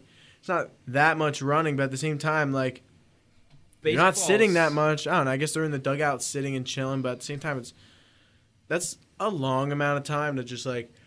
Baseball's not really made for the 21st century. Like it's not really a sport that we're meant to be interested in anymore. Like baseball was made so that like factory workers on their day off before the other day when they would just go to church had something to do. Like so they weren't just like drunk in the streets. Like they would just go hit a ball with a stick, and then like it quickly became like I don't know. Imagine how much everybody's thing. Imagine how much more exciting it would be if it was shorter. I know. No, even just I mean, two innings shorter, like 7 innings, cut a couple games off it too. Like like not don't only, do the double headers. Not only are they 4 hours long, but there's like 160 games a season or some shit, right? And you watch the same team play the same team 3 days in a row. It's like, oh, I missed the Mets game. Well, it's not like we don't play them 25 times a year, and like 20 of those times are at Citizens Bank Park at 4 p.m. on a Sunday or whatever. Exactly, and like it doesn't even make sense really to have a arena that big except for in playoff games. You know what I mean? Like that arena, Citizens Bank Park is never filled except for like the first game of the year. Yeah, true. That's crazy. And the playoffs, like most of the time, the upper deck is closed because they just aren't going to sell tickets up there. And then they just... That's where I run up and grab tickets 10 minutes before the game. Yeah. You guys got tickets? And then you just sit in the lower right? Because there's no one there. But I don't know. And like, but then you look at the link, and the link is filled every single game, every single Eagles game. If it's a preseason game, football it's filled. is just so like extreme, but then you kind of hate it for that reason too sometimes because you're on a good ass run, but everyone could be on a good ass run, and then you lose one game to a team that's not in your conference, and that could shit on your whole season for some fucking reason. I was watching this video, and they were basically like, every game has an aspect of luck to it. So can we map out between the most luck and the most skill-based thing? Can we map out the 4 major sports? And it went, basketball was the most skill-based. So like, if you play the playoffs, the best team is almost guaranteed to win every series because you play a 7-game series, and basketball is all one-on-one. I mean, it's a team game, but it's one-on-one the whole time. True. I guess it is very true with that because basketball is a lot like, you know, if your center is very skilled, you got Joel Embiid and dominating. Yeah. He dominates. Give him the he ball. He always dominates, right? Like football, you could have a really, really good QB, but one of the guys on your O-line hurts his ankle that game because someone rolled on it or some that's the worst. And they've got a great D-end or whatever. Then all of a sudden, you can't get a fucking throw you can't do off. anything. You're fucked. So can you guess what the most luck of the major 4, baseball, football, basketball, and hockey? Can you guess which one is most luck-based? And I have a kind of an explanation, not like... Dude, it's got to be football or hockey. I would say football because of what we just said about injury. Football is probably the most likely to get injured, but it's like unlucky when you get injured, but it's just random. And then hockey, you ever see the deflections in hockey when they just stand in front of the net and someone shoots a puck like 100 miles per hour and they just stand there and somehow like hit it in this like there's no way they see themselves doing that. Like it's got to be one dude holding a stick and then the other dude aiming for that stick, and he just somehow like hits the edge of it, and they do that like 100 times a game, and it'll go in one final time because the goalie was looking the wrong way. Like that's luck if you ask me, but what is it? It's hockey. All right, so it's hockey because of penalties. Oh shit. Because in hockey, everything is based on power plays. Because you're trying to get a power play where you have 5 players and they have 4, because you do that same thing you were just saying where we all stand and we whack the puck at the net. And if you have 4 players, the chances of that going in, because you have less people to defend, obviously it's better to be on the power play. So because of how it's officiated, then like, you know, this dude could get 4 minutes for this penalty, or a ref could catch a guy doing something and he gets penalized and then miss another dude doing the same thing. I'm not a big soccer person, but I feel like the whole...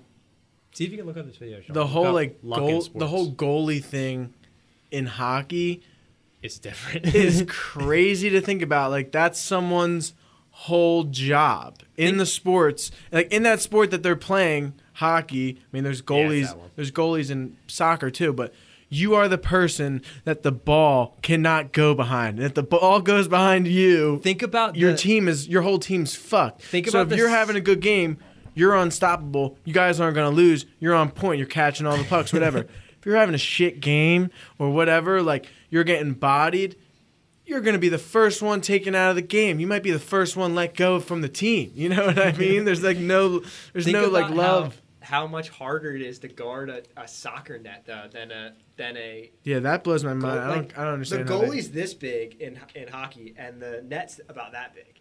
In soccer, the goalie's this big, and the soccer net's like this big. Yeah, Like, and they have you to, can like- cover like 1% of it.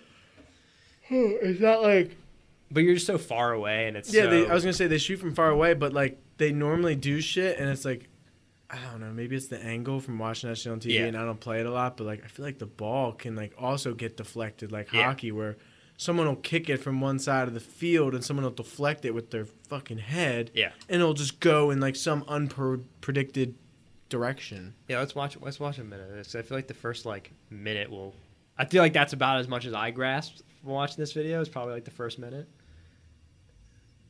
If you were to put sports and games on a continuum where the outcomes reflect pure skill on the right basketball side thing makes and sense pure to me, luck though. on the left side, Definitely. Think where about would how the many times big team LeBron's made it sports to go? the somewhere in the middle, NBA Finals. right? But in what order? There's actually a way to estimate that using statistics, and this is where they end up. What you find is the NBA is the sport that's farthest away from random, and then you go down the line, hockey is actually the sport that's closest to randomness. Michael Mauboussin did these calculations for his book, The Success Equation, and his findings remind us what we love so much about these sports. Like, to me, I would think like, oh, Damian Lillard hitting a shot. That's half court. Like, you know, that's got to be luck. No, he does that shit all But the he time. can make That's he can skill. make it 100% of the Exactly, time. that's Based on the regular crazy. season for each league, and he found that skill explains less than half of the season standings for the NHL. But that's not to say hockey players are any less skilled. All these players, all these athletes are amazing, amazing, and almost inconceivable how good they are. The continuum doesn't tell us I used how to love skilled the players Ovechkin. are. It's more like how Man, I well hated their him 'cause they sport always beat us in the measures their playoffs, skill. but So he a was big so factor is the entertaining. sample size, or the number of games in a season. Major liked League him 'cause he Baseball hated teams Crosby. play 162 Yeah, right. He was games. like, Compare that to the NFL, where teams play only I 16 don't know, that games. third guy. The small sample size pushes football toward the luck side of the continuum, since it's harder for skill makes to sense to emerge me from too, the like- noise with so few like, trials. Holy shit. But the number of games doesn't explain everything. Like you said with football, What? like, In the NBA, if you only play 82 one game in the games a playoff, season, so their placement you only gotta has win more one to do game. with the dynamics of the So- game itself. But you also Like only the gotta number of lose one chances game. teams Yeah. have to score during the game. That's another type of sample size. Three on the way.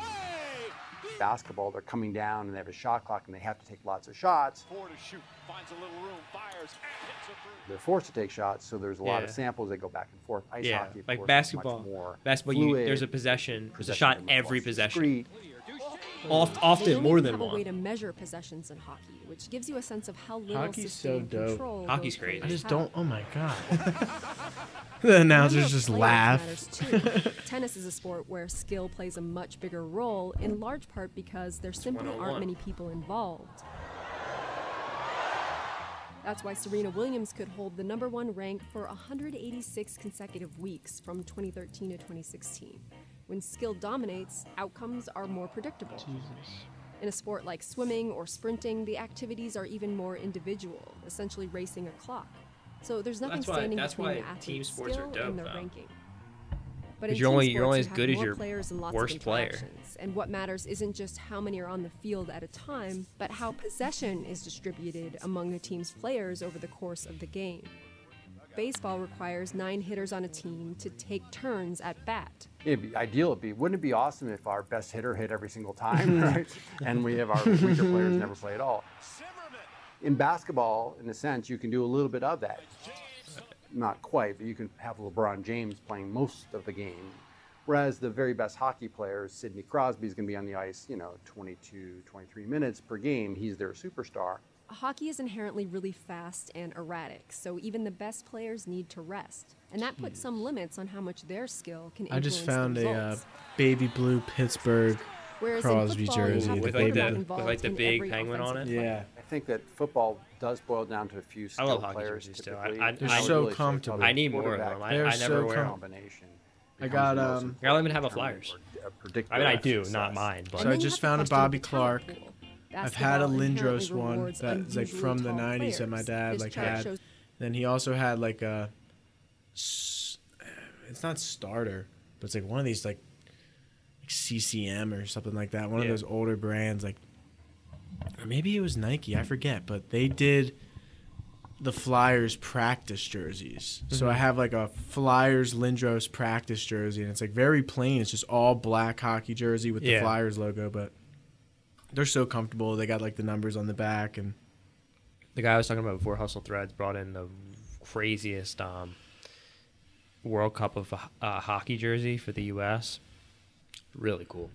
did you ever check out the when campus opens back up, or when they were open, in between classes and stuff like that? Because we were in Center City, I would always walk to like 10th and Walnut or something like that, or 9th and Walnut, and they have the Mitchell and S store. Yeah. I would walk Oh past that. My God, Is it 10th?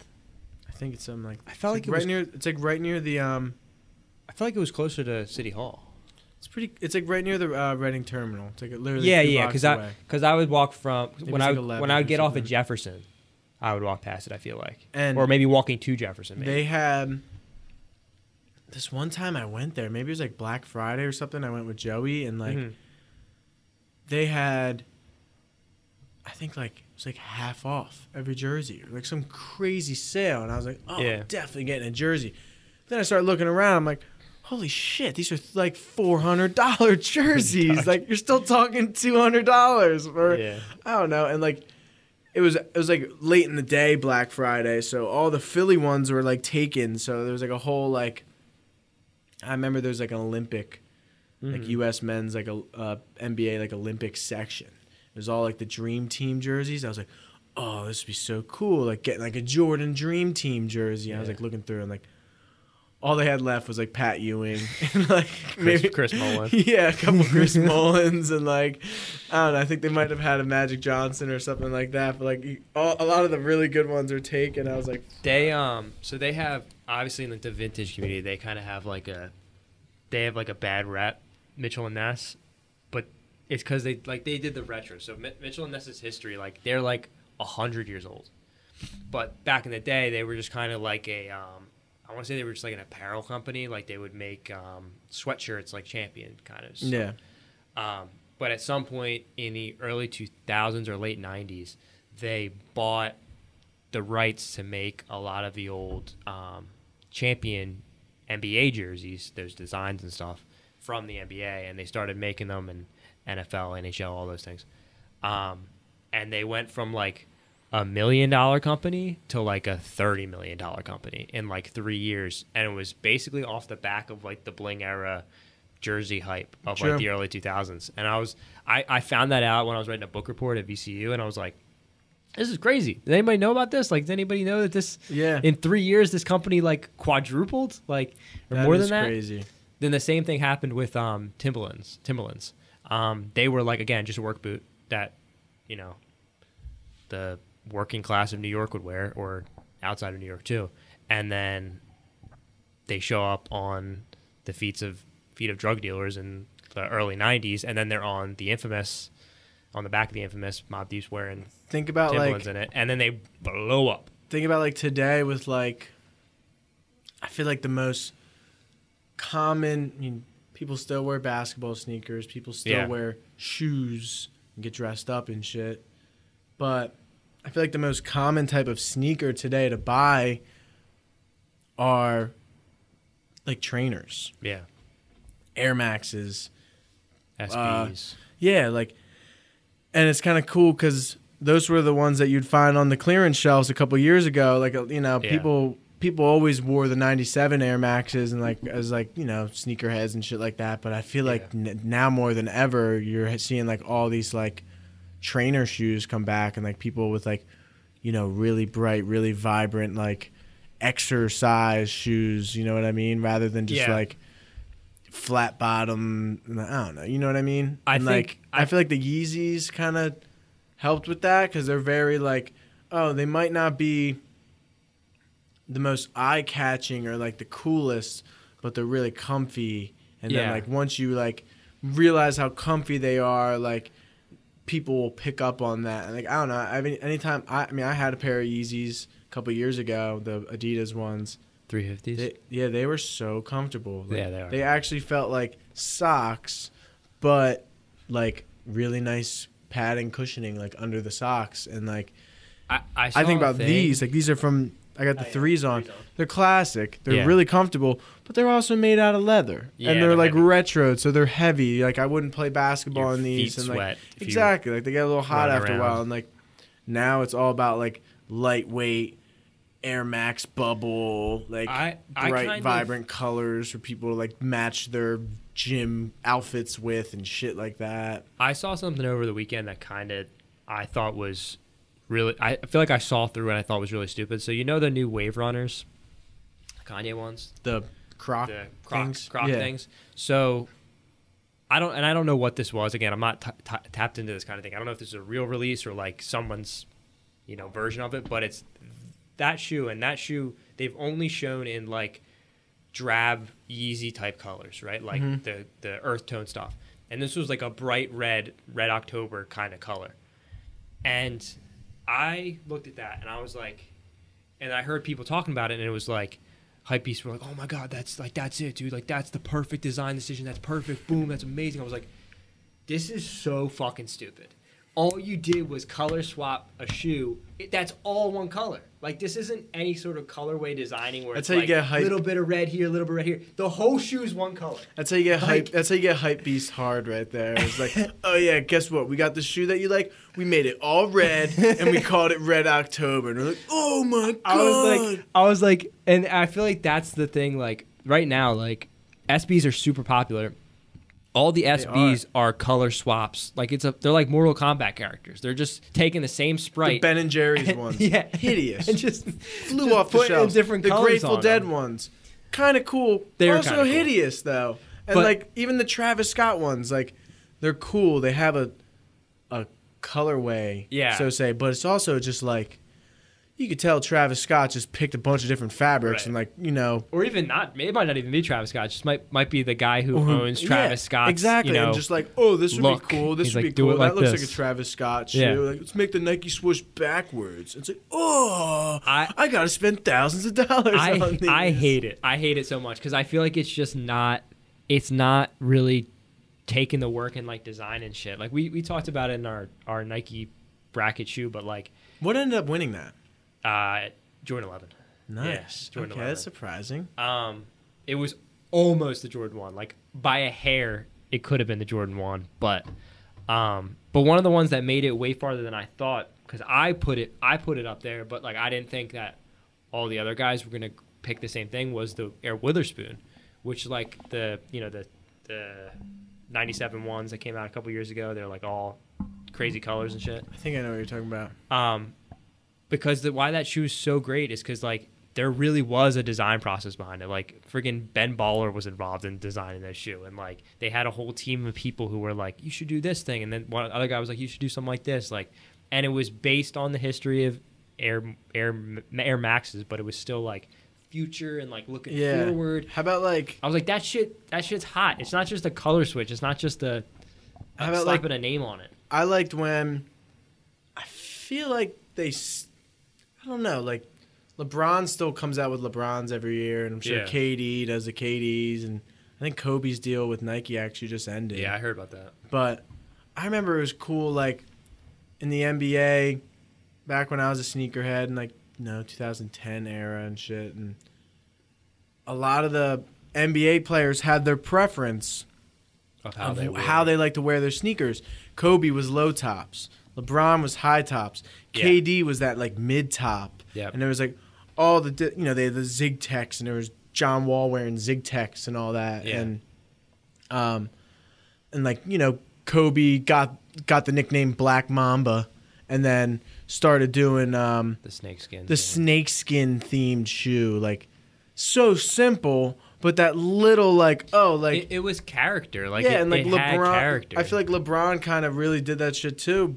Back with like, I don't know, maybe they still do it and you just don't see it as much because now like I feel like rappers are like the ones Sean, that make pull up. like hype sneakers, but Pull up the LeBron Zions. used to have like really cool Yeah. LeBrons that he would debut throughout the season, and you'd be like, oh, like, you know, So I can't wait to see what LeBron does for the All-Star yeah, LeBrons. go to images. Zion Williamson just put out his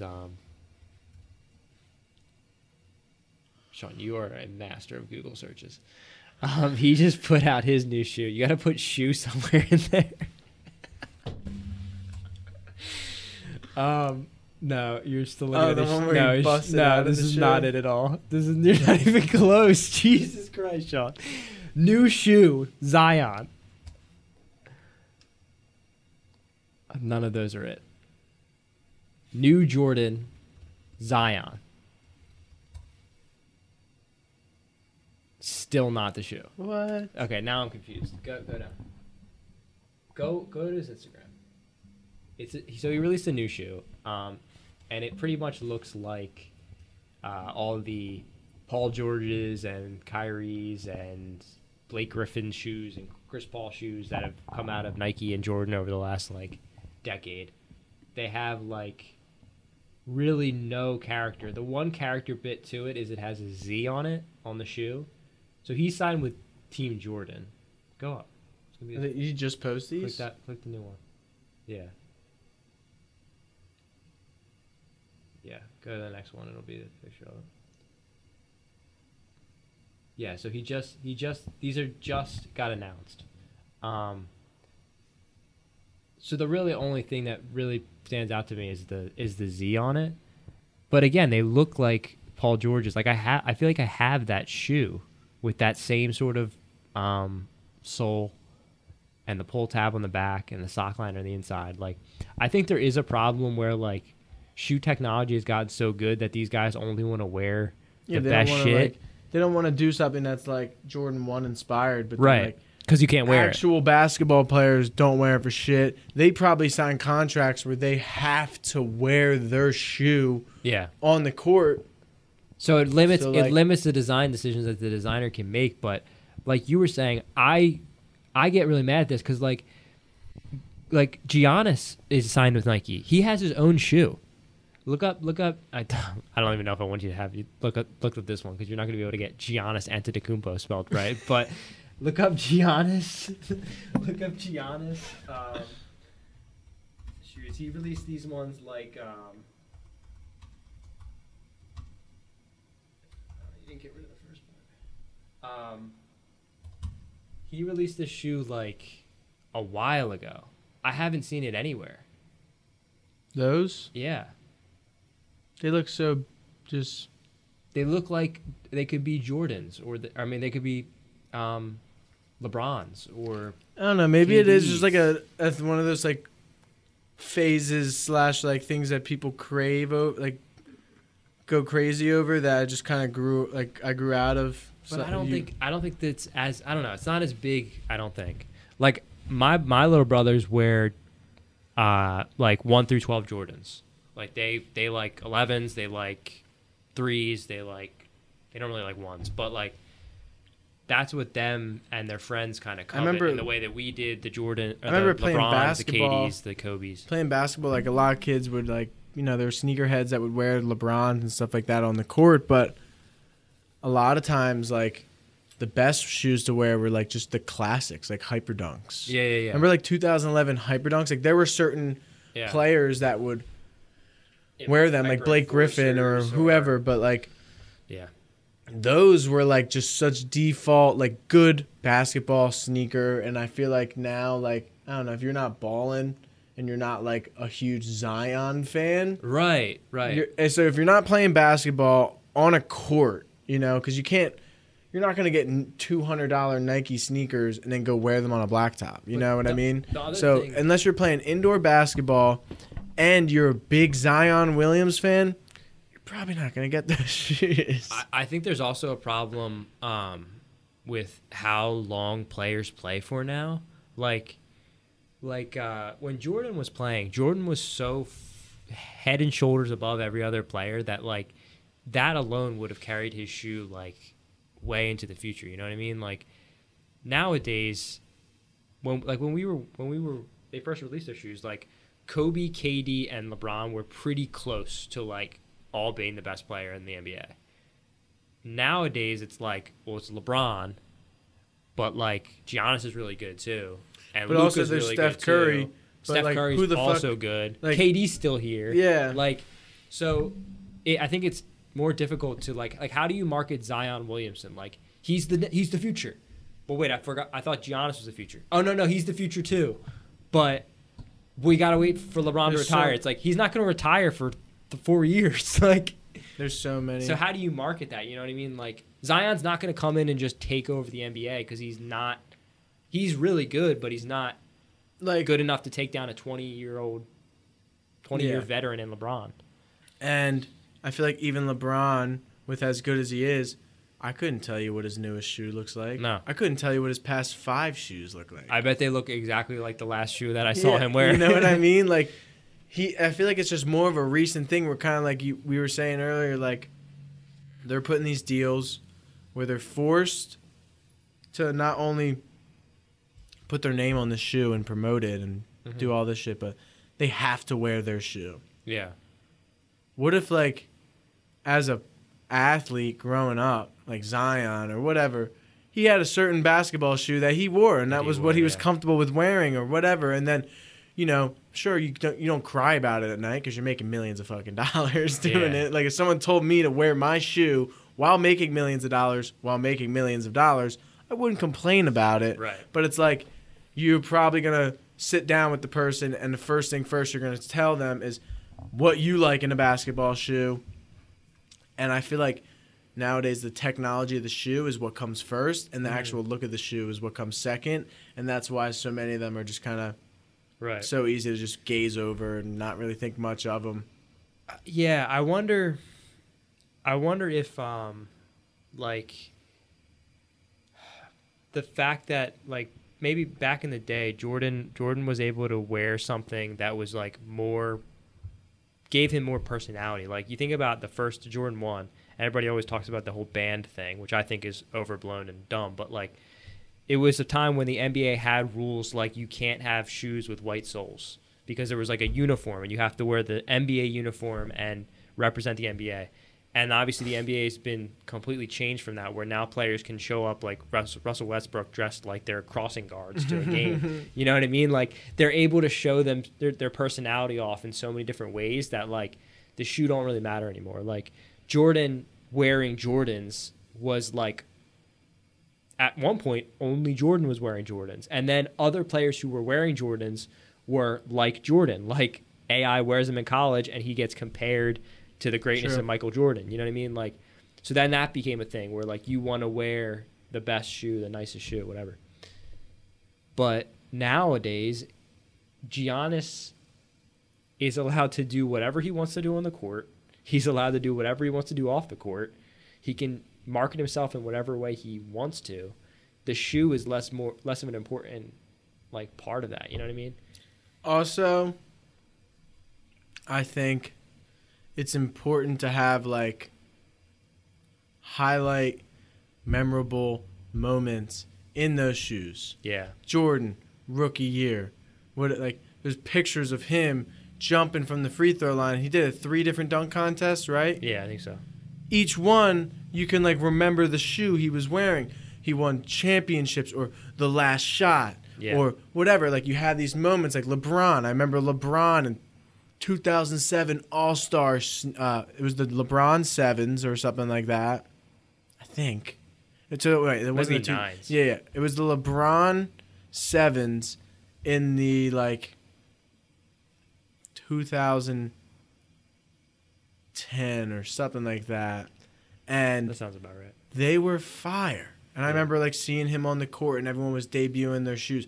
Or like on Christmas. Remember like when LeBron would play Kobe on Christmas and they would have their Christmas uniform, and then they'd have these crazy Christmas sneakers, and then everyone would want to go out and get the Christmas LeBrons for Christmas, or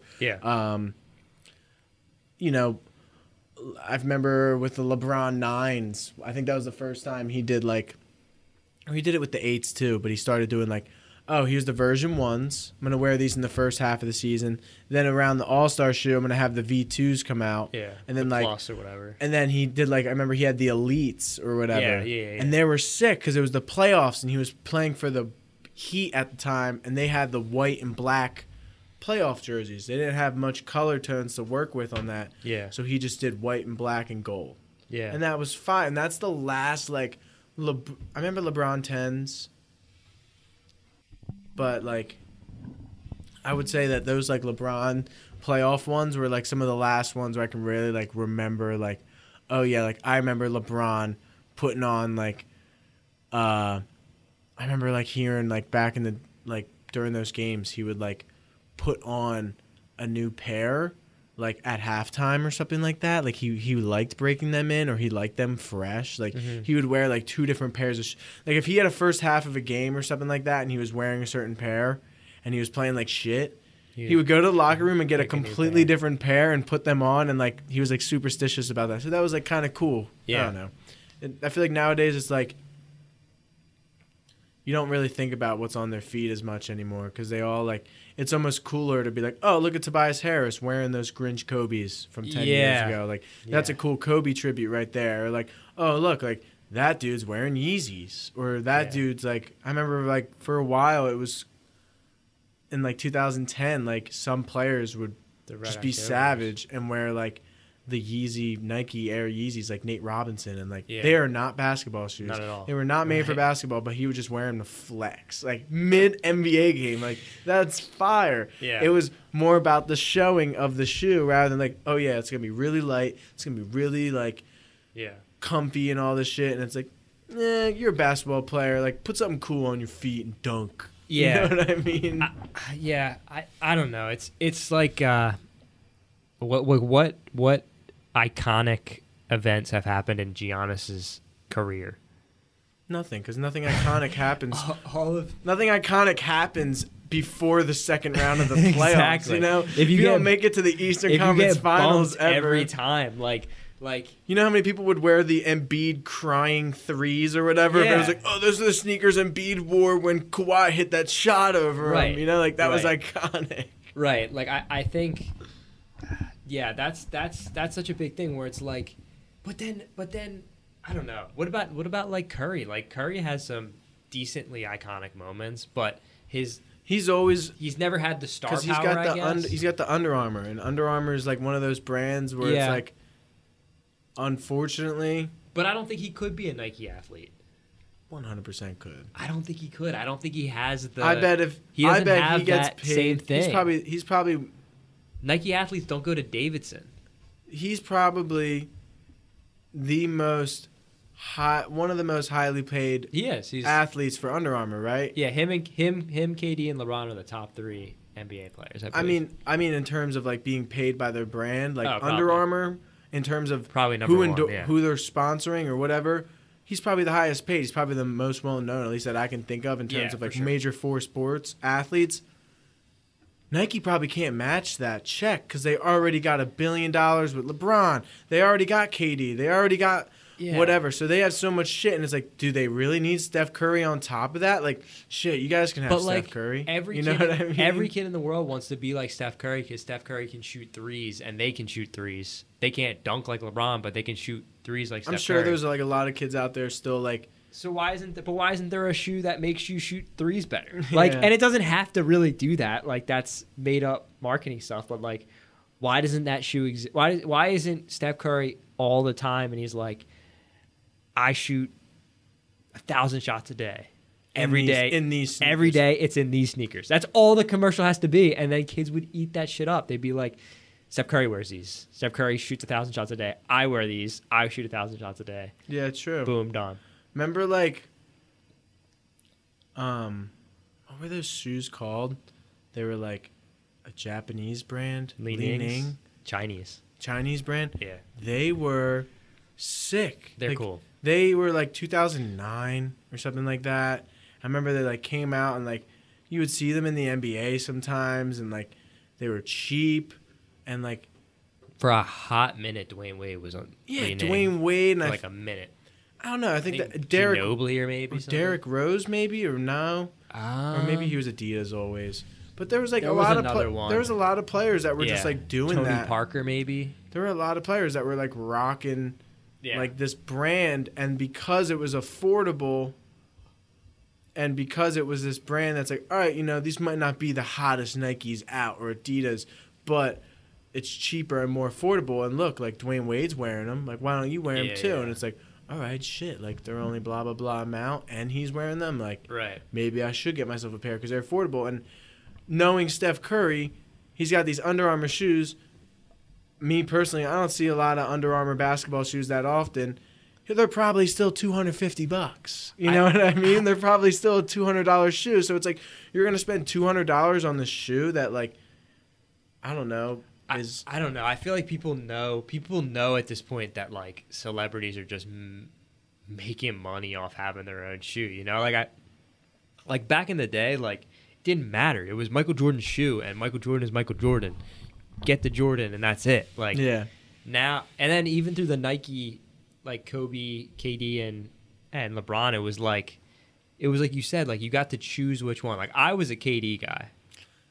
Shoe wise, I never fucked with the Kobe's, and I did fuck with the LeBrons, but I didn't like that bulk of them. I loved the LeBrons because I always thought the LeBrons had like cool variations every year. They did, like just the span from like the Soldiers, like the 5s or whatever they were, to like the 10s, like how much they evolved every year, and it was just like cool. And then like the Kobe's, I wasn't a huge Kobe sneaker guy, but I did have 2 pairs of the Kobe 6s when they were like the snakeskin ones, and like that was just cool. And like there were low tops and they were different. Like there weren't a lot of low top basketball sneakers like that. And then I had a pair, and I still have them like in my garage. I had a pair of Amari Stoudemire's. They were like Christmas Amari Stoudemire's, and they were kind of like KD's, where they were the mid shoe with the strap. I found those being like my favorite shoe to wear for basketball. The strap. I like a nice mid-top basketball shoe. I feel like that's what a lot of, like, that's not really low top, not really high top. It's like a mid-top kind of, right? Yeah, I had a pair of Mellow Jordans. They were kind of nice. They were like very New York Knicks colors, but I liked them for some reason. But they were like all black, and they had like this. They had like orange and blue accents all over them, and that had like a black patent leather front that was just like shiny. I luckily had like pretty dope sneakers for like as a kid growing up, because I always played basketball, and like I don't know, that'd be like my one thing on my Christmas list growing up. All I wanted was sneakers. I didn't care about anything else. I just wanted LeBrons and Kobe's, and I would get them. I would wear the shit out of them. I would always wear them for basketball. And then I like went to college, wasn't playing basketball, and still had all these sneakers in all their boxes. I sold a couple on eBay. I took a couple to South Street, to Suplex. I ended up cashing out. And like some of them I sold for the same price that I got them for. Like, so I made retail money back. Yeah. After wearing them for 4 to 5 years playing basketball. So they were not even They weren't even 8 out of 10 condition. Like they were beat up. A lot of people threw those out. But yeah, exactly. And like either they threw them out or they're just not that. I don't know. I had a lot of the ones that they're pretty pop. The Kobe's and LeBrons and stuff are pretty popular right now. Yeah, and like that shit's like, I don't know. If you have a dead stock pair of those still, like you're talking a couple $100. Like, I had a pair of, they were more a newer shoe, but I had a pair of the Pirate Black Yeezys. I wore them to concerts. They were all black, so they were pretty easy to beat up, but they had little scuff marks on them. I got $300 cash for them after literally wearing them at like college parties for like 2 years straight, and like I was not mad about that. I was like, damn, I can get a sneaker. I'm pretty sure I got them for cheaper. I can get a sneaker, wear the shit out of them, and then one day turn around and just get rid of them and get $300. Like, that's crazy. a move. I think it's just people who are our age who didn't get their shoes like 5 years ago, and now they have money and they want to buy the old Kobe that they couldn't get or whatever. Yeah. Because now they can for sure get it. They just have to pay $450, and most people our age don't know how money works, so they're just like, oh, I got $1,000 paycheck, let me buy a $400 pair of shoes that's you ever go to 10 years old. Suplex on South Street? Or Never like, been to Suplex. did you ever go to No. the one on like 12th and Walnut? No. I think that one they got rid of that one. We I gotta forget what it's called. go there this summer too. It Make a is trip to Suplex. so cool. It's Yeah. like Flight Club in New York. Yeah, You've ever yeah, been yeah. there. You walk in, it's just a wall of every single Jordan, like actually every single one. You can stand and be like, oh, just point them all out. Yeah. And they're all wrapped in this individual like plastic shit, and you know, you take the shoe and the plastic off the wall, you flip it, they got the price tag Yeah. underneath. You want me to look at the price tag, put them right back up. So I had the opposite thing when I went to college. So when I went to VCU, I was down the street from Round 2. So I went there all the time. I spent probably $1,200 to $1,400 on shoes in like the first semester that I was there. Just like boom, $300 shoe, $400 shoe, $300 shoe. I bought the first time I went down there. I bought the Supreme 5s, the desert camo with like I think they have 95 on the number or something. Then I bought the infrared 7s. I bought Aqua 8s. I was gonna buy Chicago's, and I was like, "This is a $500 shoe that I'm not gonna wear.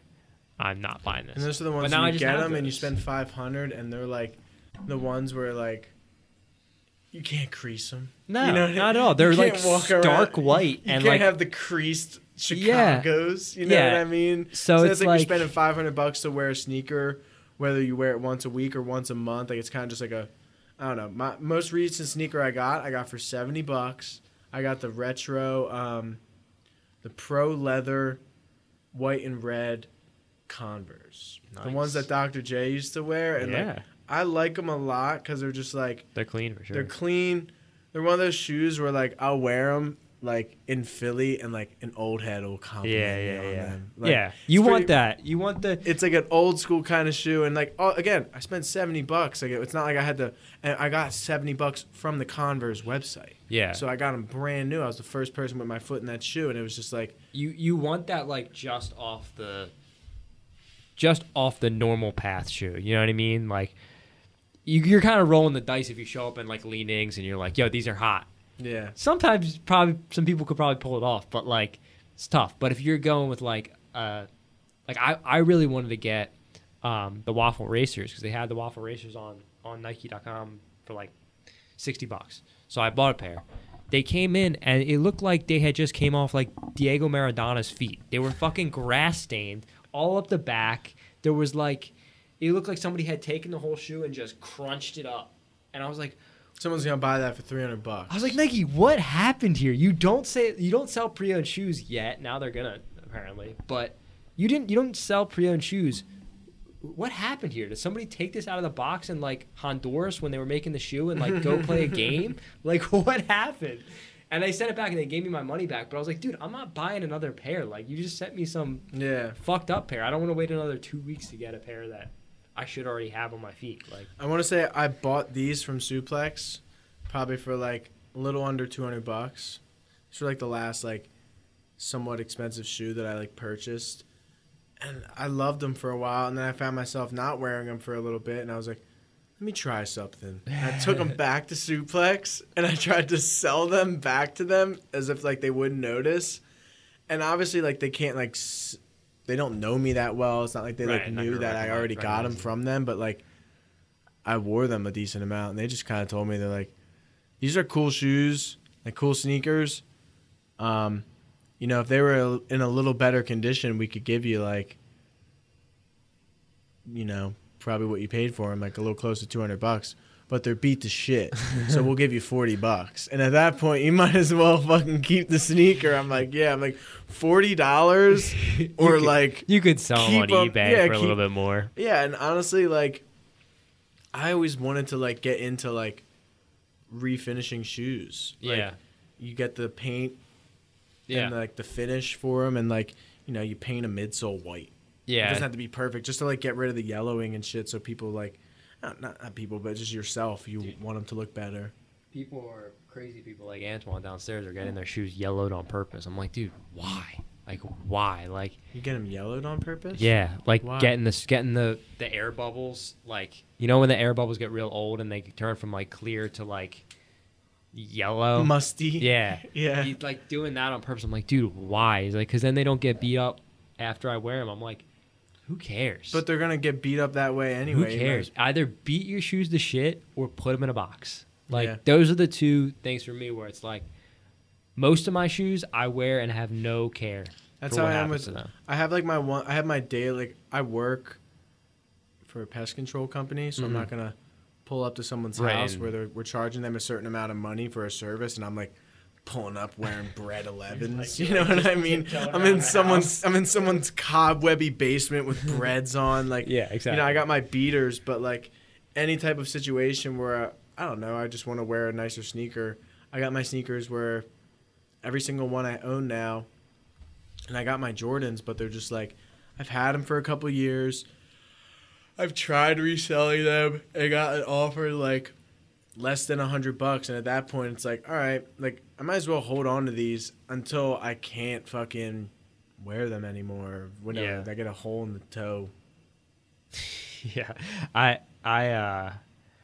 I get mad because like I want to wear shoes out, but if you ever wear a shoe out or wear a shoe to a party or wear a shoe out, they're just gonna get fucked. They're just Yeah. gonna get so ruined And I like white sneakers too. instantly.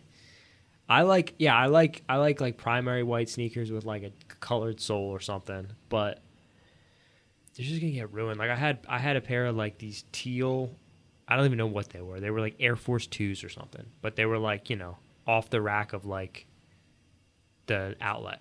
But they were like cool, you know what I mean? Like they looked cool, like they were just like a basic ass shoe. Wore them to one party and they were brown. They had creases and the creases inside the creases was like dirt, like a vein of dirt throughout the whole shoe. I was just like, well, fuck, I just got these last week. I remember They were like 60 my bucks, first but- time I went to a music festival was fucking Firefly. I was like 14, and we didn't like know How bad? it was gonna how be. crazy like being at a music festival was for whatever you wear. Like, I was like, oh, Yeah. it's a concert. Like, I'm just gonna bring some Stand dope around. sneakers or whatever.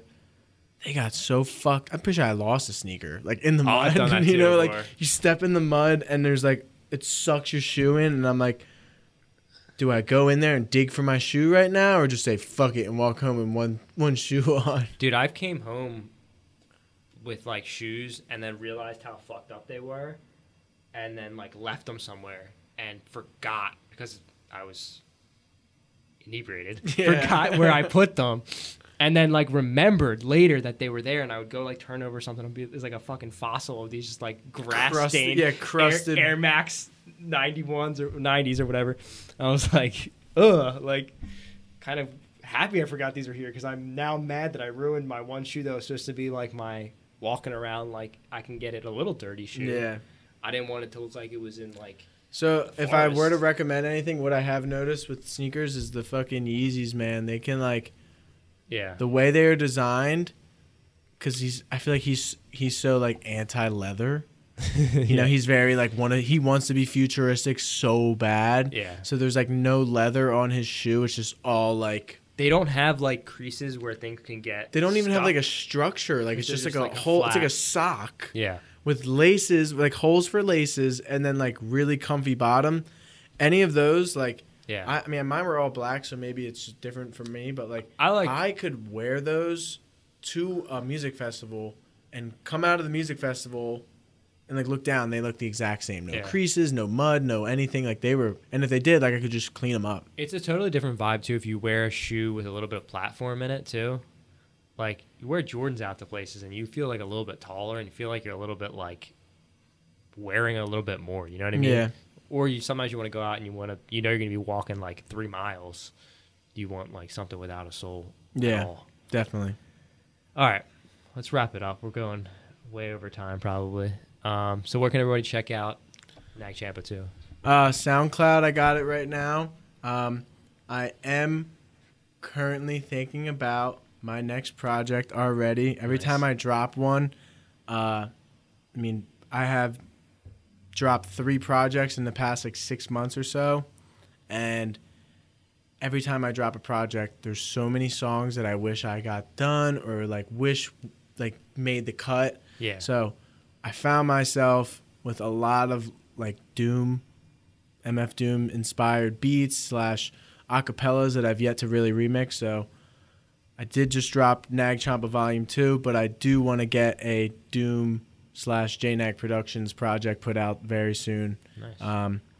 I will talk to you about For sure. some stuff we're going to do behind the scenes too. I would love to get some sort of cool Marvel Comics inspired Yes. album cover. Dude, I think I know for a fact you will kill that. During my COVID stay at home, I watched a lot of Marvel. Oh, dude, I just went through all of them. I caught up on all the Disney Plus stuff, and I watched amazing. all of Endgame again on like Monday. Endgame, did you ever watch like WandaVision or Winter Soldier? Yeah. I watched Falcon them Winter Soldier? both this weekend. I'm fucking hyped for the last episode on Friday. Yeah, and then That's they gonna come be out sick. with Loki. Yeah, that's gonna be It's cool too. Very, very cool. I've been into so much of that recently. So yeah, I guess from me, for people who probably haven't seen a podcast in over a month from us, we got a lot of really cool stuff coming up. It's just we're at like a point where we're like between shit right now, like super planning this summer, and the summer's gonna be crazy. Hopefully, I can get you involved in a couple of different projects I got going on. Definitely. So I had my last project, Leave of Absence, which you also helped me with. I had a song on there that was probably at the time my favorite song I've ever made. It was the LA Monster. Yeah. It was a Jesus is King really great. like leak that never got put on the album. Mm-hmm. So I found a leaked version of it on SoundCloud. I took that. It was just Kanye singing with a drum. I mean, it was Kanye singing with no drums or bass or anything. It was just him and then a guitar. So I did a whole remix of that, added all these extra instruments. I had TJ Ayer do a guitar solo. Which is a great addition. I loved it. It was one of the more uncommon sounding things I've ever made. Like, it was very unique compared to a lot of things I've made. And SoundCloud took it off for copyright. And then also put a strike on my account. So now I have 1 of 3 strikes for copyrighted material. That don't go away? Yeah, they'll never go away. And if I get 2 more, they're going to delete my account. And I'm like, everything I have is like sampled base. So I'm like crossing my fingers they don't find anything else. But long story short, I sent you a couple beats for what you got coming out recently. Yeah. And one of them, I think I called it Father Stretched My Pretzels. That one, I sampled the Sunday Service Choir, the album that came out on like Christmas or something. I sampled that version of Father Stretched My Hands. Pitched it up, did like the Chipmunk Soul kind of old school Kanye beat vibe. And I think I'm going to take that and replace LA Monster with that soon. Nice. So that's going to probably be my most recent thing coming out. And That'd be sick. yeah, it'll be cool. It'll kind of like honestly be in line with the theme of what you're going with right now, and I should probably be getting something like that done within the next month. I feel good right now.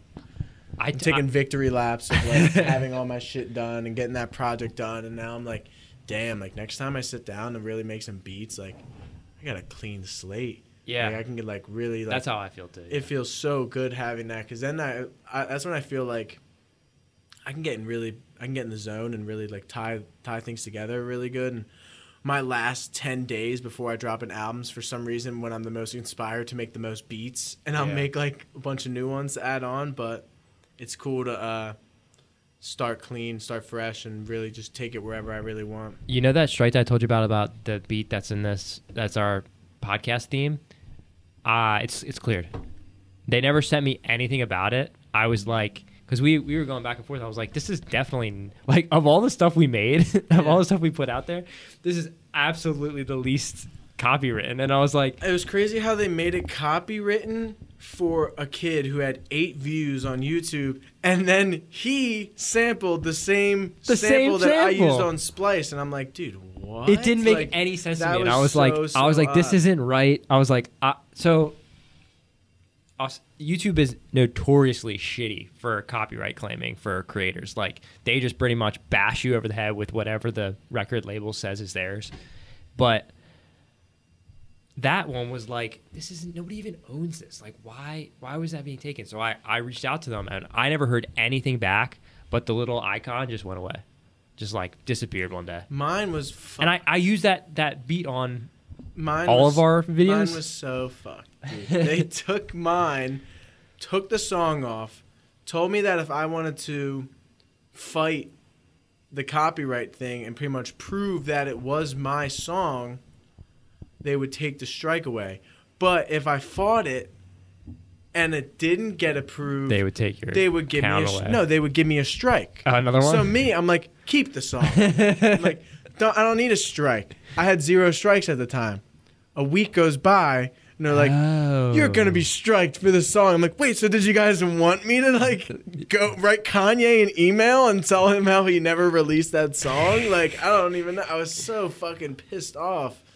But it is what it is. I truly don't think what you're doing, I don't think it makes sense to put copyright claims on what you're doing, because, like, for one, you're not making insane amounts of money off of what you're doing, and you're also changing it pretty drastically. Like, you play the original, you play yours. It's a pretty drastic change, and that's where I don't really understand. I don't understand, especially with music, like, visual stuff is way more lax for some reason. You can get away with doing a lot more stuff, maybe because artists have been doing it for so long, or maybe just because, like, in music it's like the end product is like what people see as the thing you're doing, like the music that you make, whereas an art is more about like what the person did to make it, kind of gives it value, you know what I mean? Like, somebody can paint the same picture as you, but if it's a famous artist who did it, that person will get the credit. But with musicians, it's not the same. I've realized it's very it's the songs that made the most money, or the artists that made the most money, that are the ones that are the strictest about that. Mm-hmm. At least in terms of SoundCloud. Like, a couple of years ago, I made a Beyonce remix. I couldn't even post it. Like, it would process, like, uploading, and then by the end of the process, it would be like, unfortunately, we couldn't upload your song because you sampled blah, blah, blah by Beyonce. And I'm like, shit. Like, you guys actually just listened to that and called me out on it. And I think back to, like, the 2013-14 SoundCloud era, where I'm like, there were so many DJs and producers that used to remix every song that came out. Like, how the hell did they get away with all that shit? Like, I don't know. I'm horrible with that. I should take a class on copyright. I'm horrible with that shit. I know some shit about copyright, but I think the more you know, also the more that it's like nobody's really sure. Nobody's really sure. If you get a good enough lawyer, you could win a case. You know what I mean? If you don't, then you could lose one. Like, it's a lot of times it's like that, where it's just like, it's a gray area, and if you change this much of it, you're supposed to be protected, but hey, maybe not, you know? That's why I haven't uploaded anything on Spotify yet, because I just don't feel like constantly like, oh, like, just uploaded this album to Spotify, and then, like, a day later, like, there's only 5 on there because they, like, took down a bunch, or, like, I don't know, just all that kind of shit, where I'm just like, I'd honestly rather just, all my things that I'm releasing right now are showing my fans, like, the progress of how I'm getting better at my craft and doing things differently, and showing them, you know, what I can do. And when I get to that point where I feel like I'm not gonna, like, not need a sample, or not want to do a sample-based thing and maybe do something a little bit different, then I'll upload it to Spotify. But for now, what I'm doing, I'm honestly thinking the opposite route. Instead of just staying on SoundCloud and trying to do Spotify and Apple Music, I'm thinking, like, I'd rather really support, like, these mixtape platforms like DatPiff, Audio Mac, Bandcamp, or whatever. Like all these platforms where like that's what they do. That's the realm of all that. And like a lot of my favorite projects are mixtapes. Yeah. And unfortunately, a lot of times mixtapes don't get put on Spotify and Apple Music until the artist has enough money to pay for those samples, or the artist dies. And then they're like, oh, all right, well, we'll just, like put it on there because they passed away or something like that, which is so kind of fucked up. Like, they should really, like, I don't know, loosen up on that kind of shit, I think. I think that there should be a way also that you can put something out and say, like, I'm not making money. Please just let me do this thing. Yeah, like, right? Like, you know what I mean? Like, and I feel like but I don't know, because, like, think about what I'm doing. Like, I basically make commercials for the stuff that I'm making, and a lot of times I'll use music that is non-copywritten, or that is copywritten, but we also try to use it in a way that's, inventive and, connects to what we're doing or whatever. Yeah, or whatever. And the thing behind that is, like, a lot of the shit I picked the song for Philly Blunts because it was it connected to that topic. Like, that's how I use it. I use it in that way where it's like, I think about it in a way where, like, I'm not making money on that. Yeah, so. In ways where, like, I don't know. I always think, like, in ways where you ask me to do, like, what I do for you, and you give me, like, a template or an idea. Yeah. And you're like, oh, see what you can do with this and with that. Yeah. I mean, if a company has the money to actually buy those copyrights, and they can do that stuff, like, wouldn't you want some sort of artist that is good at doing that? And, like, right.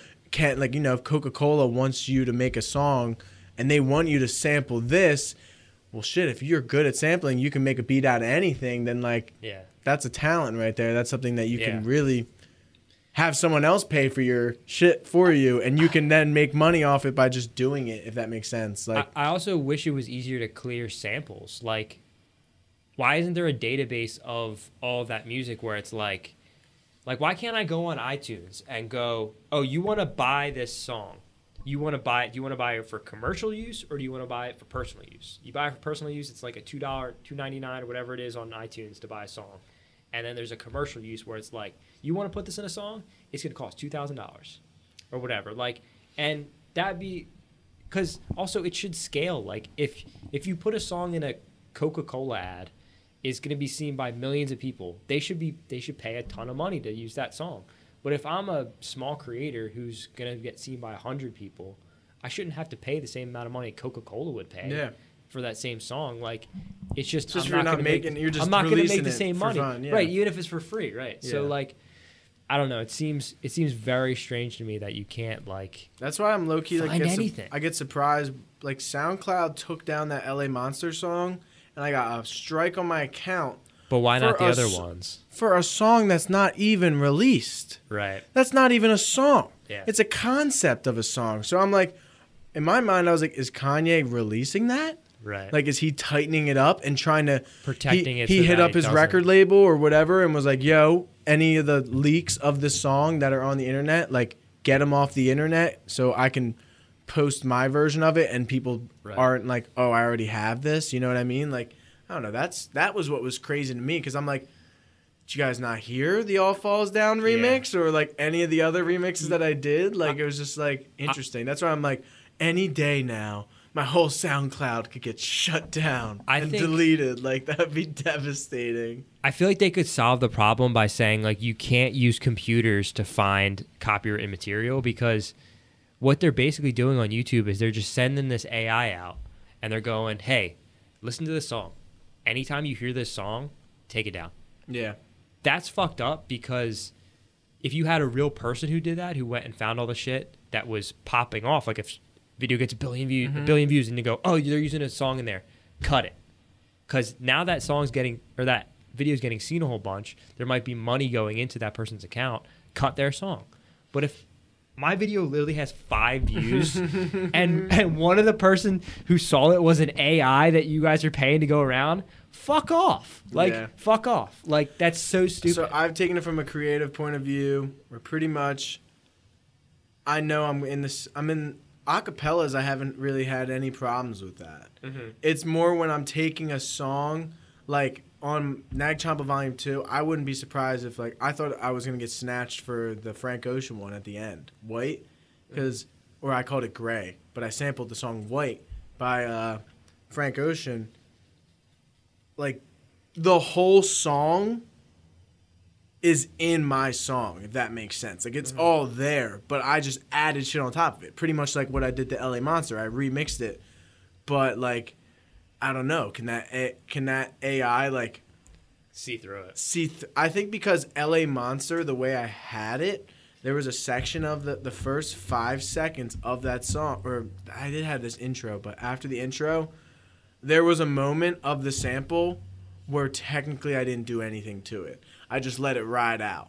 And I think that's what got me, because it was like this 5-second section of this remix where it's just Kanye and the guitar, because I let all the instruments drop out. That's what's getting picked up by the AI. That makes sense. I'm gonna keep asking you to do stuff that's not copyrighted, because for me it's like it's part of what I'm doing. It's a hip hop inspired part of what I'm doing. So I like doing both, I honestly. don't care, like, you know, the lottery beat I did for you, like the beat itself, copyright free. Right. That's all like me adding drums, drum sample loops, or drum like one shots and stuff like that, and the horns or whatever I used for that were like from Splice. Right. So that was all safe to use. The only thing that wasn't copyrighted was the I Get Money part. So, like, you know, just it's always interesting to kind of I like doing a little mix of both, because that's what I do for my personal projects. I try and, like, if I am going to use a sample, I better make sure that that's a good ass sample and that it's like I'm working it enough to the point where it's almost unrecognizable from the original. See, I have a question though. So, like, on YouTube, you're allowed to do covers. So, like, if you play, you know, whatever song is really hot right now, and then somebody gets their guitar and they play and they sing a cover of it, that's cool. That doesn't get copyright claimed because it's a person doing a cover of a song. If I take that I Get Money part and we go into a recording studio and we re-record that with somebody else who maybe sounds like them or sounds similar or whatever, if we say those same words in that same way and we use that in a song, it's not going to get caught by the AI, right? But is that copyright infringement? It's you know what I mean? It's technically a type of sample. Right.